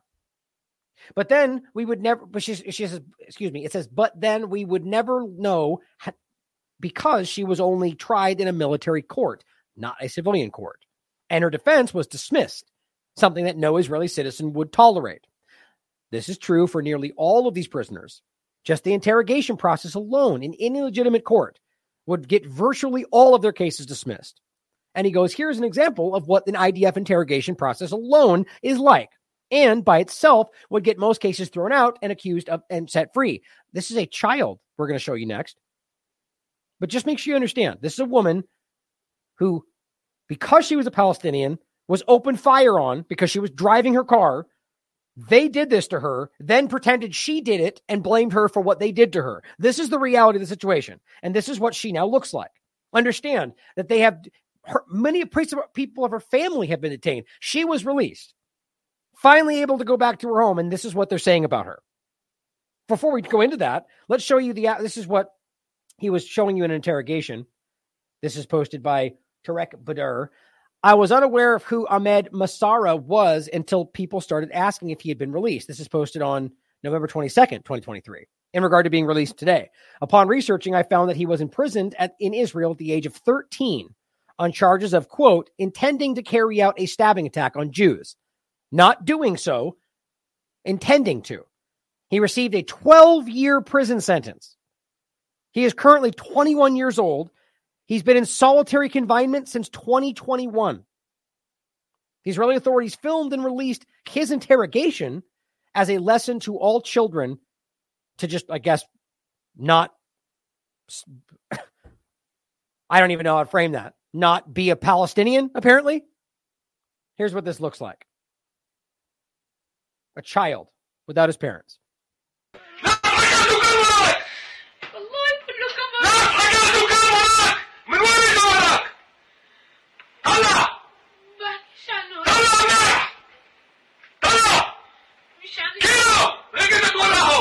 Imagine that's your son. He's been arrested without committing a crime, without being charged with a crime. Right now, they're forcing him to admit something he didn't do.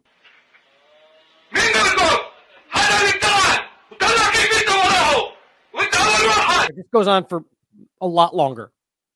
He's crying. They're screaming at him. No parents involved. Democracy, though, right? In this only democracy in the Middle East, you get to basically coerce a child into admitting what you want them to be guilty for, lock them up until they're 21. Sure sounds like democracy, doesn't it?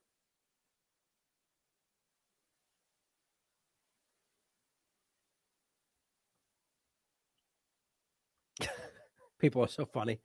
Obviously, I was saying not to be something and then stopped and then went on to say not to be Palestinian. To connect those two things would be pretty dumb of you. But here is what it goes on to say, or rather the reality being that this is what is being done to these people. Torture. As every international entity that has any standing is making sure you understand. But Israel and the U.S. government just want you to think otherwise. And people like Eli David are just dumb enough to go along with it or don't care. Now, here is just the video of her coming back to her family after all this time. The very first moments of a freed prisoner, Isra Jabez meeting her family members in occupied Al-Quds and embracing her son. Here, Palestinian woman. Oh, I wanted to read you what she said here. This is important, actually.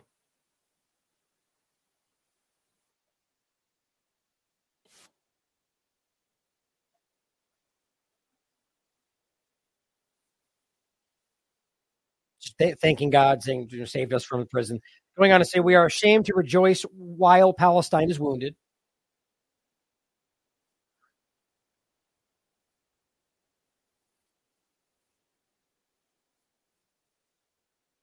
I don't need to describe them, she says. In addition to the emotional wounds, basically saying her physical wounds are obvious, but her emotional wounds aren't. And the longing to the family. The price that the prisoner pay is the imprisonment. The price of love is longing. She said, I left little girls in my cell crying. So that's what I want you to understand. They're really desperate to make you think it's all terrorists, and that one side has all these children and infants and babies, which is not even the reality. There's very few that we can even, according to their statements. But then only one side of this is all adults and terrorists and bad guys. She left little girls crying in her cell. Little girls. Now, guys, this is not up for debate. It's not just because she's saying that. It's an obvious reality. There's all sorts of young people being held without charge right now per their own information.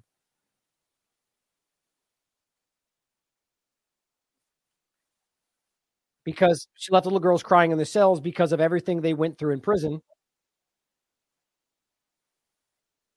Little girls. So she's like, I'm not even talking about the adult women. I'm talking about little girls. They went through indescribable atrocities. Was the treatment worse during the last aggression? They ask. Yes, very. She says, how can you tell? She says, since the start of the aggression, since the first day, they took Mara Bakir to solitary confinement. That's one of the ones that I feel like at least is possibly or already released. I don't want to say misinform. But this is since this started. So why would they suddenly do things differently in the prison? Torture, right? Vitriol. That's all it is. Does putting her in a solitary cell make any difference to what's going on outside? It says, and they keep taking female prisoners to solitary confinement. God only knows what they're doing to them.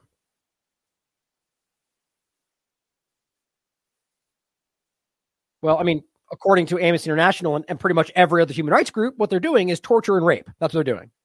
That's not up for debate. Who knows if it's every time, but that's happening. It says during the same day, the first day,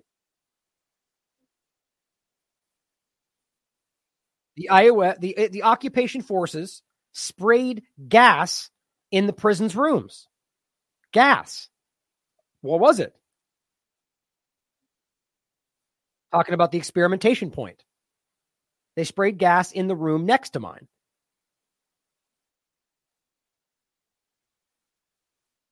That day, I suffered from severe pneumonia.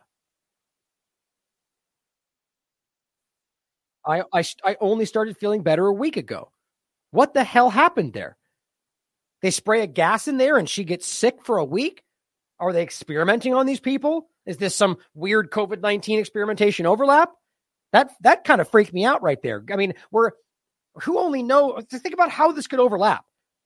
All of a sudden, you send these people back with some kind of infection. I mean, this is biowarfare. If that's what we're talking about, that's terrifying.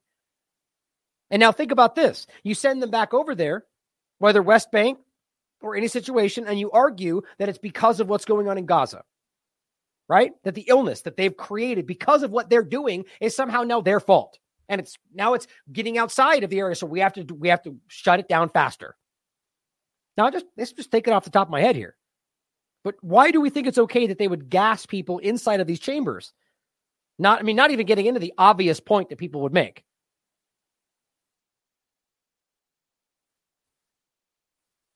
That's just terrifying to me. Now, another point, it just says Israel occupation forces are now, and this is after they've been released, are beating all members of her family, forcing them out of their home and keeping her parents inside. I have videos of some of this. They do not want the world to rejoice. Let's not forget, he told you, you're not allowed to celebrate. It's against the law. They do not want happiness for her family. Can you imagine the extent of their brutality? Quote, we are ashamed to rejoice while Palestinians are still wounded. I think that was, it's right there. We'll get to it. So here's one of the videos. This is when it first starts, at least outside. So that's already been going on with the family. That's why everybody's here. All these officers and IDF, right? Because one woman gets returned to her family. This is the life they live. That's not new after October 7th. Occupation forces storm her home, forcibly expelling family members and forcing the press to leave.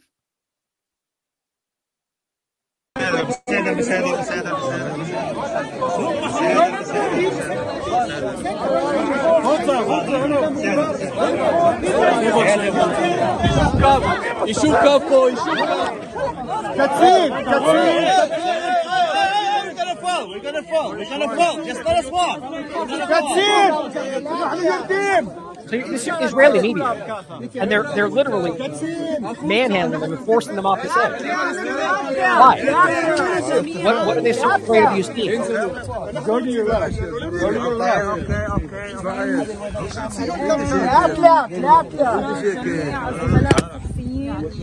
من منزل الأخيرة إسراء الشعبية في هذه اللحظة كما تشاهدون وحتى اللحظة لم يتم تسليم all this democracy you can stomach, right? And this one was just another video, the same thing. They're trying to report. You can see them. This is technically right before the one I just showed you. And they're pushing out the family. It's just crazy. What right do they think they have to do that? It's only because they're an occupying force. Why is this even necessary? Because, well, they want you to, they're all terrorists, they want you to think. And of course, the people saying that makes sense, right? Doesn't though, because they're not. Now, Hussein Hassan points out Israeli forces are forcibly storming the residence of these families, we told you, seizing celebratory items, taking the sweets and the cakes and whatever else they have, right? Because you're not allowed to celebrate because these people are sociopaths. Vanessa points out ahead of the slated Palestinian prisoner release, Ben-Gvir told people to shut down the celebrations, as we already told you. And just in case you want to see it, it's literally directly from this is from Times of Israel. Ahead of the Palestinian release, Ben-Gvir tells police to shut down celebrations. We already told you this. He literally argues, my instructions are clear. There are to be no expressions of joy. No expressions of joy. What a maniac. How in the world does any honest person in the world act like this makes sense? Like, think about it like this. Let's just pretend these are terrorists. They're not, but let's just pretend that's the case. Are you now arguing their families, whether or not they're terrorists, are not allowed to be like, thank God you're home? That is villainy, guys. That is disgusting. These are the worst of the worst. The people that would do that, whether American or Israeli or anything, the kind of people that would act like they have some kind of agency over your right to express emotion. That is authoritarianism. That's worse. I don't even know what word you would create to argue somebody can control the way you think and feel. That's the technocratic future we're goose stepping into right now. Now, on top of that, we know that Facebook and the rest of them, Facebook and Twitter, not Meta and X, Facebook and Twitter, they're trying to stop you from doing and saying and expressing what they don't want people to see. Propaganda & Co. made this very clear. Facebook is working with the Israeli government to prevent the spread of hostage videos or the release videos. And I'm seeing this everywhere. They're using image recognition, he argues, to quickly determine that it's hostage video and delete the post. Users all over Instagram are reporting their posts have been randomly deleted. Instagram's previously deleted 8,000 posts on Israel's behalf. Facebook is working directly with the Israelis to preserve the false narrative that Hamas has been torturing hostages. I mean, this is just an image, but trust me, I've reached out to many people. It's apparently just all over. Everyone's pointing it out on Instagram and Facebook, posting a video of them shaking their hand and saying thank you, and they're just instantly deleted. Why? I think you know why. I think this is a desperate effort to try to continue the narrative as they watch you see through it. And you know what else they're doing? Exactly what I told you. Going, hey, Eli, get out there and lie for us. So many accounts on Facebook, Instagram, and TikTok are getting suspended for posting pro-Israel messages. Wait a minute. Is that what's happening? Or is he just going the opposite? Narrative propaganda. Right. So we can prove that they're quickly deleting these videos. And it's all TikTok might be the one anomaly here that seems to be just organically very, very pro-Palestine. But interesting how you can prove the opposite on Facebook and Instagram. But here he is going, they're censoring us all. And he goes, X is the only platform where pro-Israeli voices are being heard without censorship. Thank you, Elon. Well, Elon clearly does lean in the very obvious direction of supporting apartheid, despite being from South Africa, it seems anyway. But this is really stupid. As everyone seems to point out, True says when you're literally lying to try to gain some kind of sympathy. Credo reports, as well as many other people, Meta is currently taking open public steps to censor Palestinian resistance. You have colleges shutting down Palestinian pro-groups at all. These platforms are literally censoring things like from the river to the sea. And yet this is pathetically obvious. It's embarrassingly obvious. Here's somebody saying the same thing. Are we an opposite world? It's literally the exact opposite. Zuckerberg is banning Palestinian stuff. This is desperation. It's a bad look on you, David. It looks bad. You're desperate. And everyone sees through you. Your comments are overflowing with everybody laughing at how obvious what you're doing.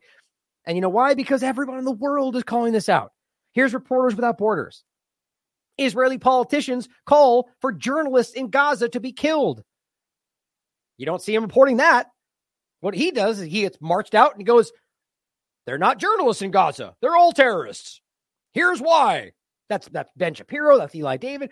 Think about that. Think about your job being to gaslight for people that are trying to stop genocide. How gross. Reporters Without Borders, Doctors Without Borders, United Nations, Oxfam, UNICEF, Amnesty, Human Rights, B'Tselem, every single one of them around the world are going genocide, murder, crimes. And all it can do is scream at you.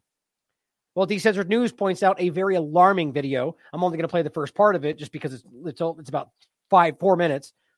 But this is in regard to the journalism aspect. All right, so they're telling you they're going to try to kill the journalists there. That's what they want. That's what they've already been doing. I've seen many examples of this, that I haven't been able to confirm these. This one's from Motaz Aziza, who's been a pretty prominent journalist in this process. But I've seen these random videos, people going, I was here and I got a no caller ID, random video, and apparently this is real. You have Israeli intelligence that are apparently surveilling what's going on and then contacting these people and trying to scare them, manipulate them, or just simply tell them what they want. But here's an example. So this is Motaz at this beach, and then he later gets a call from somebody he doesn't know going, hey, did you enjoy the beach? Some peaceful moments. It's been like 2 months.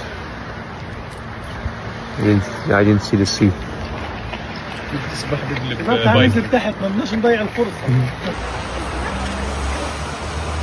He's just out at the sea, just going, hey, just time to take a break from it all. Just cuts the video. Both these are posted separately, I believe, and they were put together.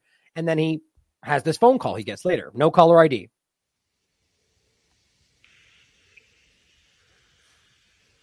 Hello. Hello. Hello, Motaz. How are you? I'm fine. So he doesn't know who this is. So, hello, Motaz. How are you? Knows who he is. Fine. Fine day to go to the beach. Fine day to go to the beach, he says. Pretty creepy, isn't it? Lovely. Yeah, it was lovely. Yeah, who are you? I don't understand. Who are you? He's asking who he is. I'm nobody.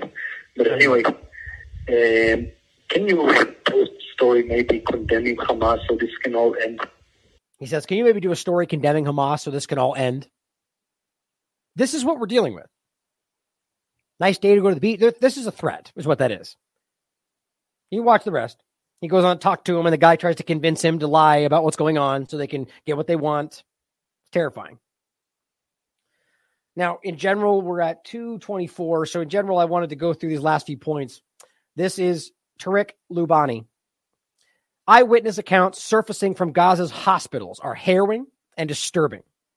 Why? Because right now people are able to access and get, other than the people that we're already trying to show you, right? There's been people who've been allowed to go in and see the tattered bodies laid along the streets in the safe zone, right? Or the reality of what actually took place in these hospitals, many of which you haven't even heard about.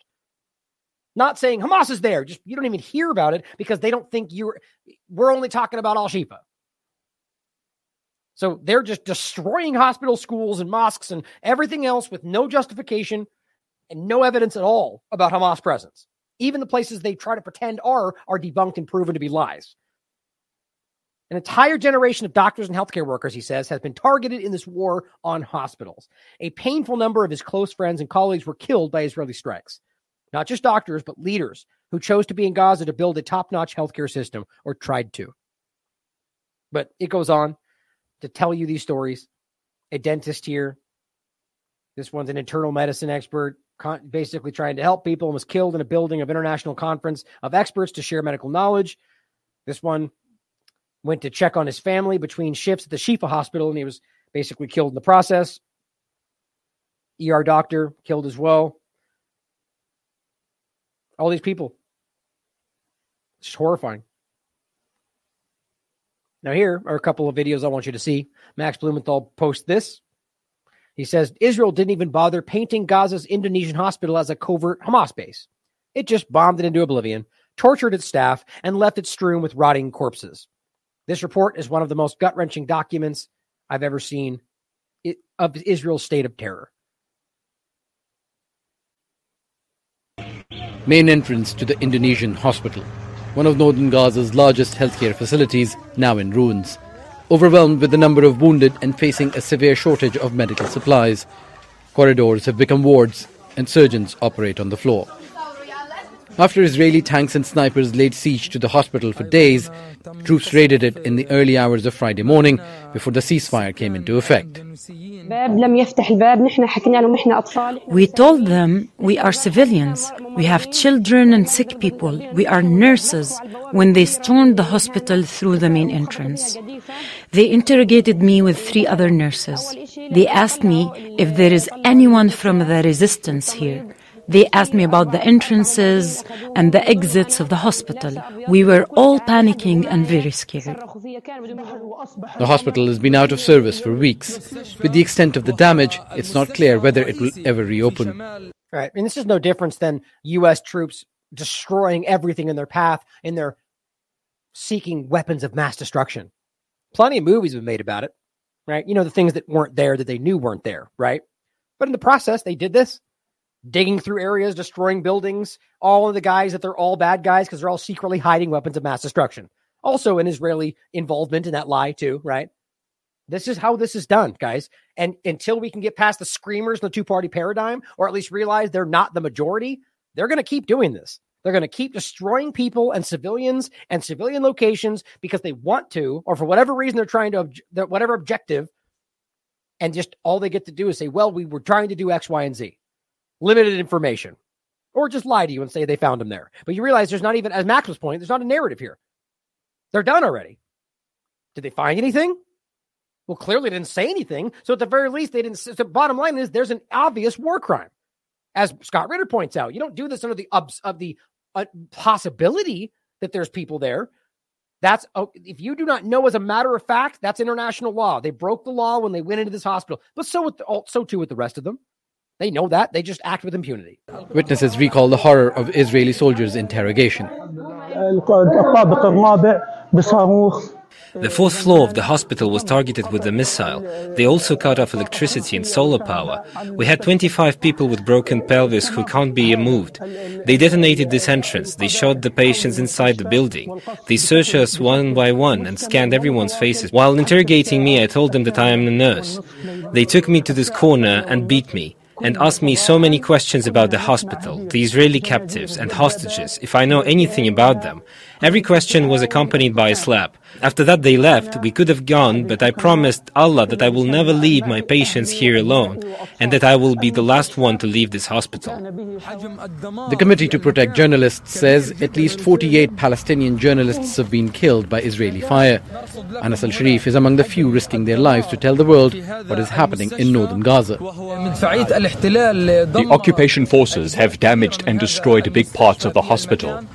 There's been major destruction here in the hospital. Even equipment and supplies have been ruined by occupation forces. U.S. media report the Biden administration had been concerned by the ceasefire because it would allow journalists greater access to Gaza, which would, they say, expose the devastation and possibly turn public opinion against Israel. The stench of death forces people to cover their nose. Charred, decomposing bodies, children among them, are piled up in one corner. No burials have taken place because Israeli snipers targeted anyone who ventured out to dig a grave. Streets, schools, houses, shops. Israeli strikes have destroyed them all. After 7 weeks in hiding, people are finally able to go outdoors. But with entire neighborhoods razed to the ground, hundreds of thousands of Palestinians have no homes left. Osama bin Javed, Al Jazeera. Yeah, and it's all going to start again in a couple of days. And really hasn't actually stopped as they're bombing in West Bank and killing people right now. Horrifying. Now, Solomon Ahmed also points out, in case you act like the Al-Shifa story just ended, right? They lied about what's going on in egregiously clumsy fashion. Just like right in plain display, cutting videos, proving that they lied, showing a blast door from the inside that's completely different than one on the outside. Like just really dumb stuff. Bringing in boxes we know were full of things that they tried to hide. The BBC caught them, altering the locations, pretending they found the tunnel under a truck that they found 2 days later. And that tunnel being shown to be an elevator shaft that they just conflated with something else, even though they already found the command center on the 14th in a different location. I mean, just really bad stuff. But guess what they did? They absolutely destroyed the Shifa hospital, and this is how they left it.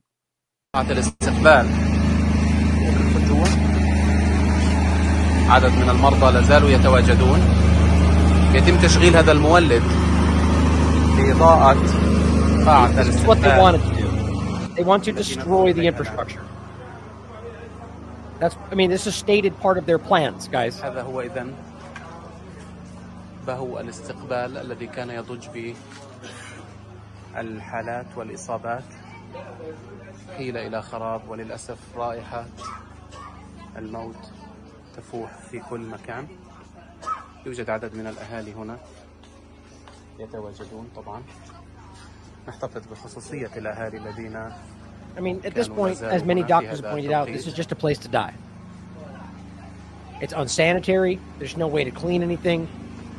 Think about how horrifying this is for doctors, especially trying to help people. It's just so disgustingly obvious. Now, to finish with the idea of in genocide, Corey Robin points out, Israel's assault is different. Experts say that even a conservative reading of the casualty figures reported from Gaza show that the pace of death during Israel's campaign has few precedents in this century. Conflict casualty experts have been taken aback at just how many people have been reported killed in Gaza, most of them women and children, and how rapidly. It's not just the unrelenting scale of the strikes, it's also the nature of the weaponry itself. It's beyond anything that I've seen in my career, says Mark Gazlasco, a former senior intelligence analyst at the Pentagon. My God, the Pentagon is saying they've never seen killing like this.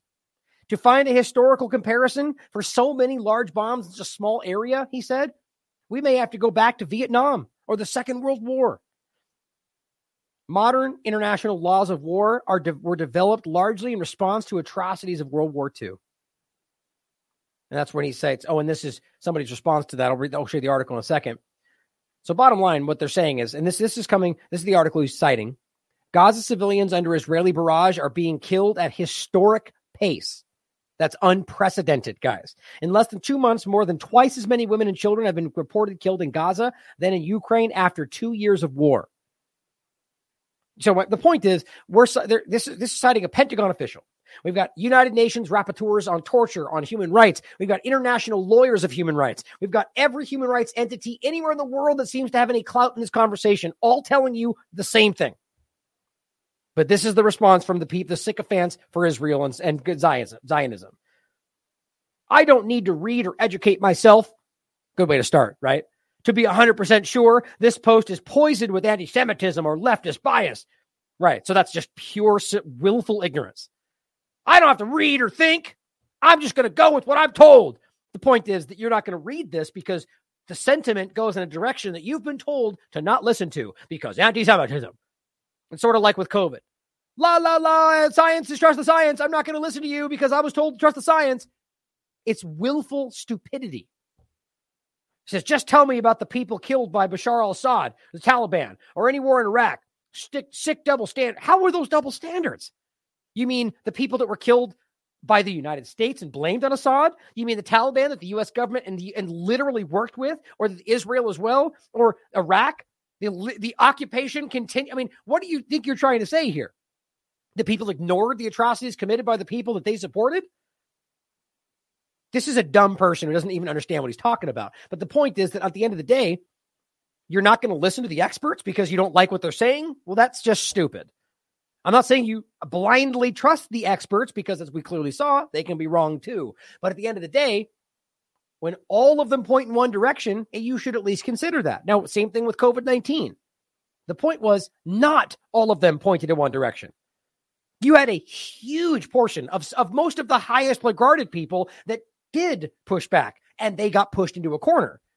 You don't have two of the leading cardiologists in the world both in lockstep about how dangerous this is without realizing that smart people at the top of the conversation did see through it. The point here is that you've got literally everybody who has any clout, as I said, telling you this is genocide. Now, that doesn't mean you should listen. Do your research.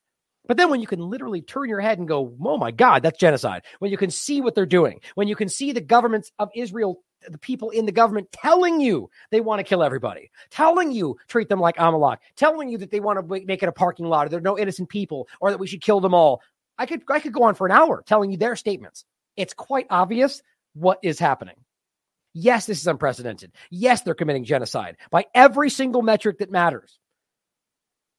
And as Abir points out, it's not self-defense when you're flattening entire residential neighborhoods, schools, refugee centers, hospitals.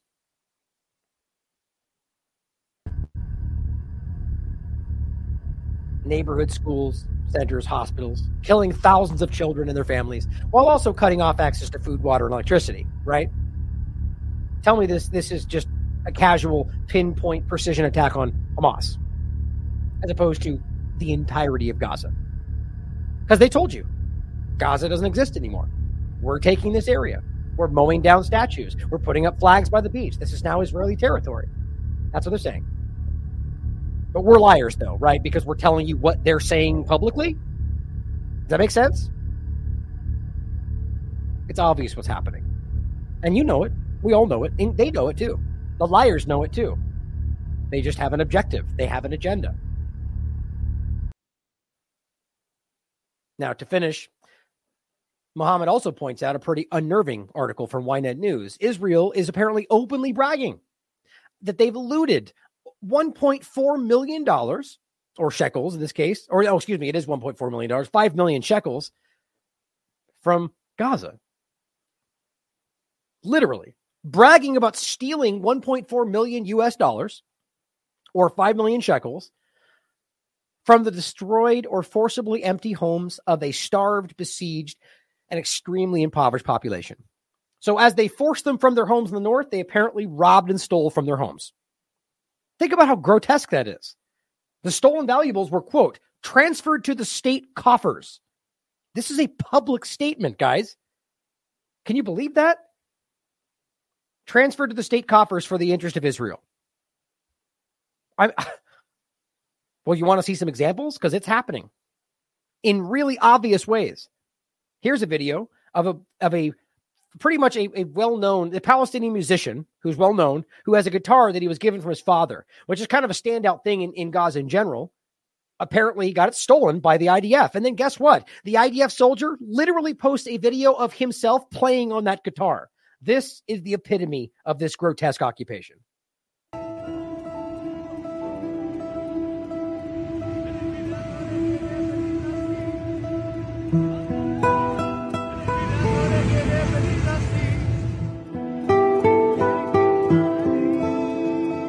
His father gave it to him. Died 15 years ago.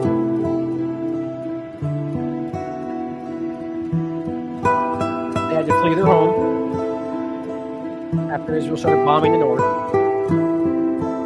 They left their belongings behind. And then they stole his guitar.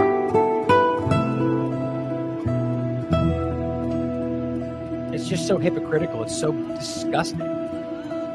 Soldier declared the stolen guitar video.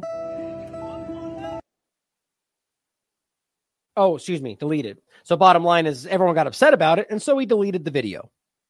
Just like every other thing we keep seeing. They get caught lying, they delete it. Here's another example of stealing a necklace and parading it around people. תראי, רותם קנה שרשרת חדשה, made in Gaza. Made in Gaza. Made in Gaza. עם אפילו ברבול. וואו, מה זה? ברבור. לקשרי. זה תלת קרת. זה האינפיניטי. האינפיניטי. אינבדדי. בוא נטעם רגע. אתה רוצה עוד איך בודקים? הוא נראה חדש, אומרים אולי מהצביעי. אמיתי. So just casually robbing from the people that you have under occupation, right? As Syrian Girl puts it, the IDF are literally gloating about stealing from Palestinians they murdered. It's just, it could not be more obvious. Here's the last video before we end today. It says, can you imagine the brutality that defines how they raise their children? What does it mean to gift your daughter the act of bombing an innocent family's home on her birthday? This bomb is a gift for my daughter on her birthday. She turns 2 years old. With all my longing, he says. Signal receiving stations. After 10 seconds, they count down. 10, 9, 8, 7, 6.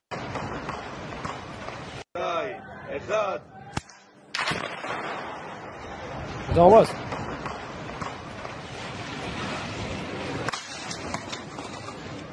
All right, so for his daughter's birthday, he gives her murder. That's what's happening. Lastly, as BBC puts, just so we're clear on this, and I made this is what they're telling everybody who will listen, despite Biden lying about it. When this truce, which is stupid because it's not a truce, when this temporary pause ends, the decisive next phase of the war begins. They're telling you this. It says, when this ends, Israel experts expect the battle for control of Gaza to resume and last another week to 10 days. They're going to continue carpet bombing. And you understand, there's nowhere for these people to go. They're going to try to make this the reason you force them into Egypt or somewhere else. Understand that. They're not letting them in the north. They won't let them back now. They're going to bomb further into the south, and they're going to murder all of them, or I guess force a country to take them. Or hopefully somebody with a conscience steps in and tells them they have to stop and put these people in prison for committing genocide. But I think you know that's not on the table. I just hope that we can actually get some accountability at some level and get some level of freedom and self-determination for these oppressed people. It's just so grotesque how this continues. And realize that this is one thing that Dave Smith made very clear with his so-called debate with Laura Loomer, and he absolutely destroyed her. He made the point that Israel had an opportunity after this to prove to the world that they wanted some kind of peaceful situation like they pretend they do with the Palestinians. But we know that's not the case. This is a war on Palestine. They've made that clear with their own statements. But had they have said, here's a two-state solution, we'll make peace so we can together deal with Hamas, and made that the point. Because look, the point is Israelis who have family members that were kidnapped or killed, if we can prove that it was actually Hamas and not the IDF who have admitted to killing them, which makes a big difference, doesn't it? But that they would want some accountability, which they deserve too, just like anybody. My point, though, is that this is in a situation now where this has gotten so out of hand, intentionally so, where at what point does this end up being like the Israeli government are the ones putting Israelis at risk and continuing to bomb locations where they might be, on top of everything else, on top of the fact that they're an illegal occupation per the United Nations. And these are people that are brought up to the edge of this occupation and inside the occupation. And they continue to take settlements and take illegal areas, which are illegal by every stretch of the imagination, per the UN, per the United States, and nobody cares. My point is that it is the Israeli government hindering the accountability for these people, not the other way around. And there are plenty of Palestinians and plenty of Israelis that actually want a two-state solution, who actually want a situation where they allow themselves to have their own territory with self-determination without the control of Israel, which is what they've always over the top of the entire thing. It's basically the same control with a different name. So too with the deal of the century with Trump, it's all an illusion. And then, of course, when they refuse the provably tainted deal, as Dave also pointed out, the poison pills, so poison that they would never accept it, they turn it down. They go, see, they don't want peace. when in reality it was never meant to succeed. The bottom line is this can have a positive end if we allow people with a conscience and with morals and integrity and actually caring about human life decide what ultimately happens here. Some kind of equitable situation. And the Palestinians have been open about that for a very long time. The problem, though, is that this is never going to happen as long as the Zionist government is in control of the way this goes, and other governments with some level of influence over the world stage. So people need to stand up. People need to call this out. Align yourselves with the people that care about the truth wherever they are, Israeli, Palestinian, anywhere in the world. Because I'll tell you right now, it is the majority. I can see it. It is time that we marshal this influence to actually change the situation and not just allow the continuance of this. More killing. I mean, as we can see them committing, the world has called them out. The ICC, the United Nations, everybody. And yet it just continues. How are we letting them go back to bombing when everyone everywhere seems to be able to tell that they're breaking the law? How is that possible? Because of the influence of these powerful entities. That's why. That's what we need to change. The outlines of the real string pullers have never been more clear. And we need to do something as the peoples of these countries to stop that. For example, people are cheering on, I'm going to blank on wasn't the Netherlands, was it? They're cheering on, now I'm blanking on the name of the country, a newly elected president who's supposed to be a libertarian. And the very first thing he seems to do is go right to Israel and is basically doing the same thing they always do, bowing to the Zionist government. It does not seem like it makes sense when you can see the outlines. There's a lot of people, like they want you to see things shifting, but ultimately it doesn't matter unless there's actual self-determination and there's not outside influence by these very surreptitious entities. And that includes the United States government, mind you. But I hope today we got the information out enough to where people can actually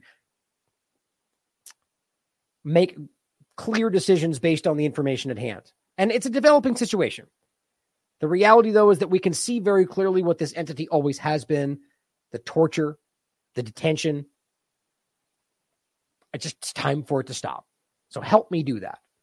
Every day we're doing this, we're trying to bring more truth to the table, trying to influence the conversation in hopes that we can actually change it and not just continue to scream at it from the peripheral. So if you want to support us in doing that, there's a lot of ways to do it. Our links beneath this show, our Substack, the donation portal on the website, buy me a coffee, Subscribestar. But the most important thing, share the link, get the information out, help inform people. Also, our autonomy program down below, if you'd like to support that or support us through that platform in general. There's a lot of ways to do it. We'd like to continue to grow and help us do that. Thank you for being here today. I love you all. As always, question everything. Come to your own conclusions. Stay vigilant.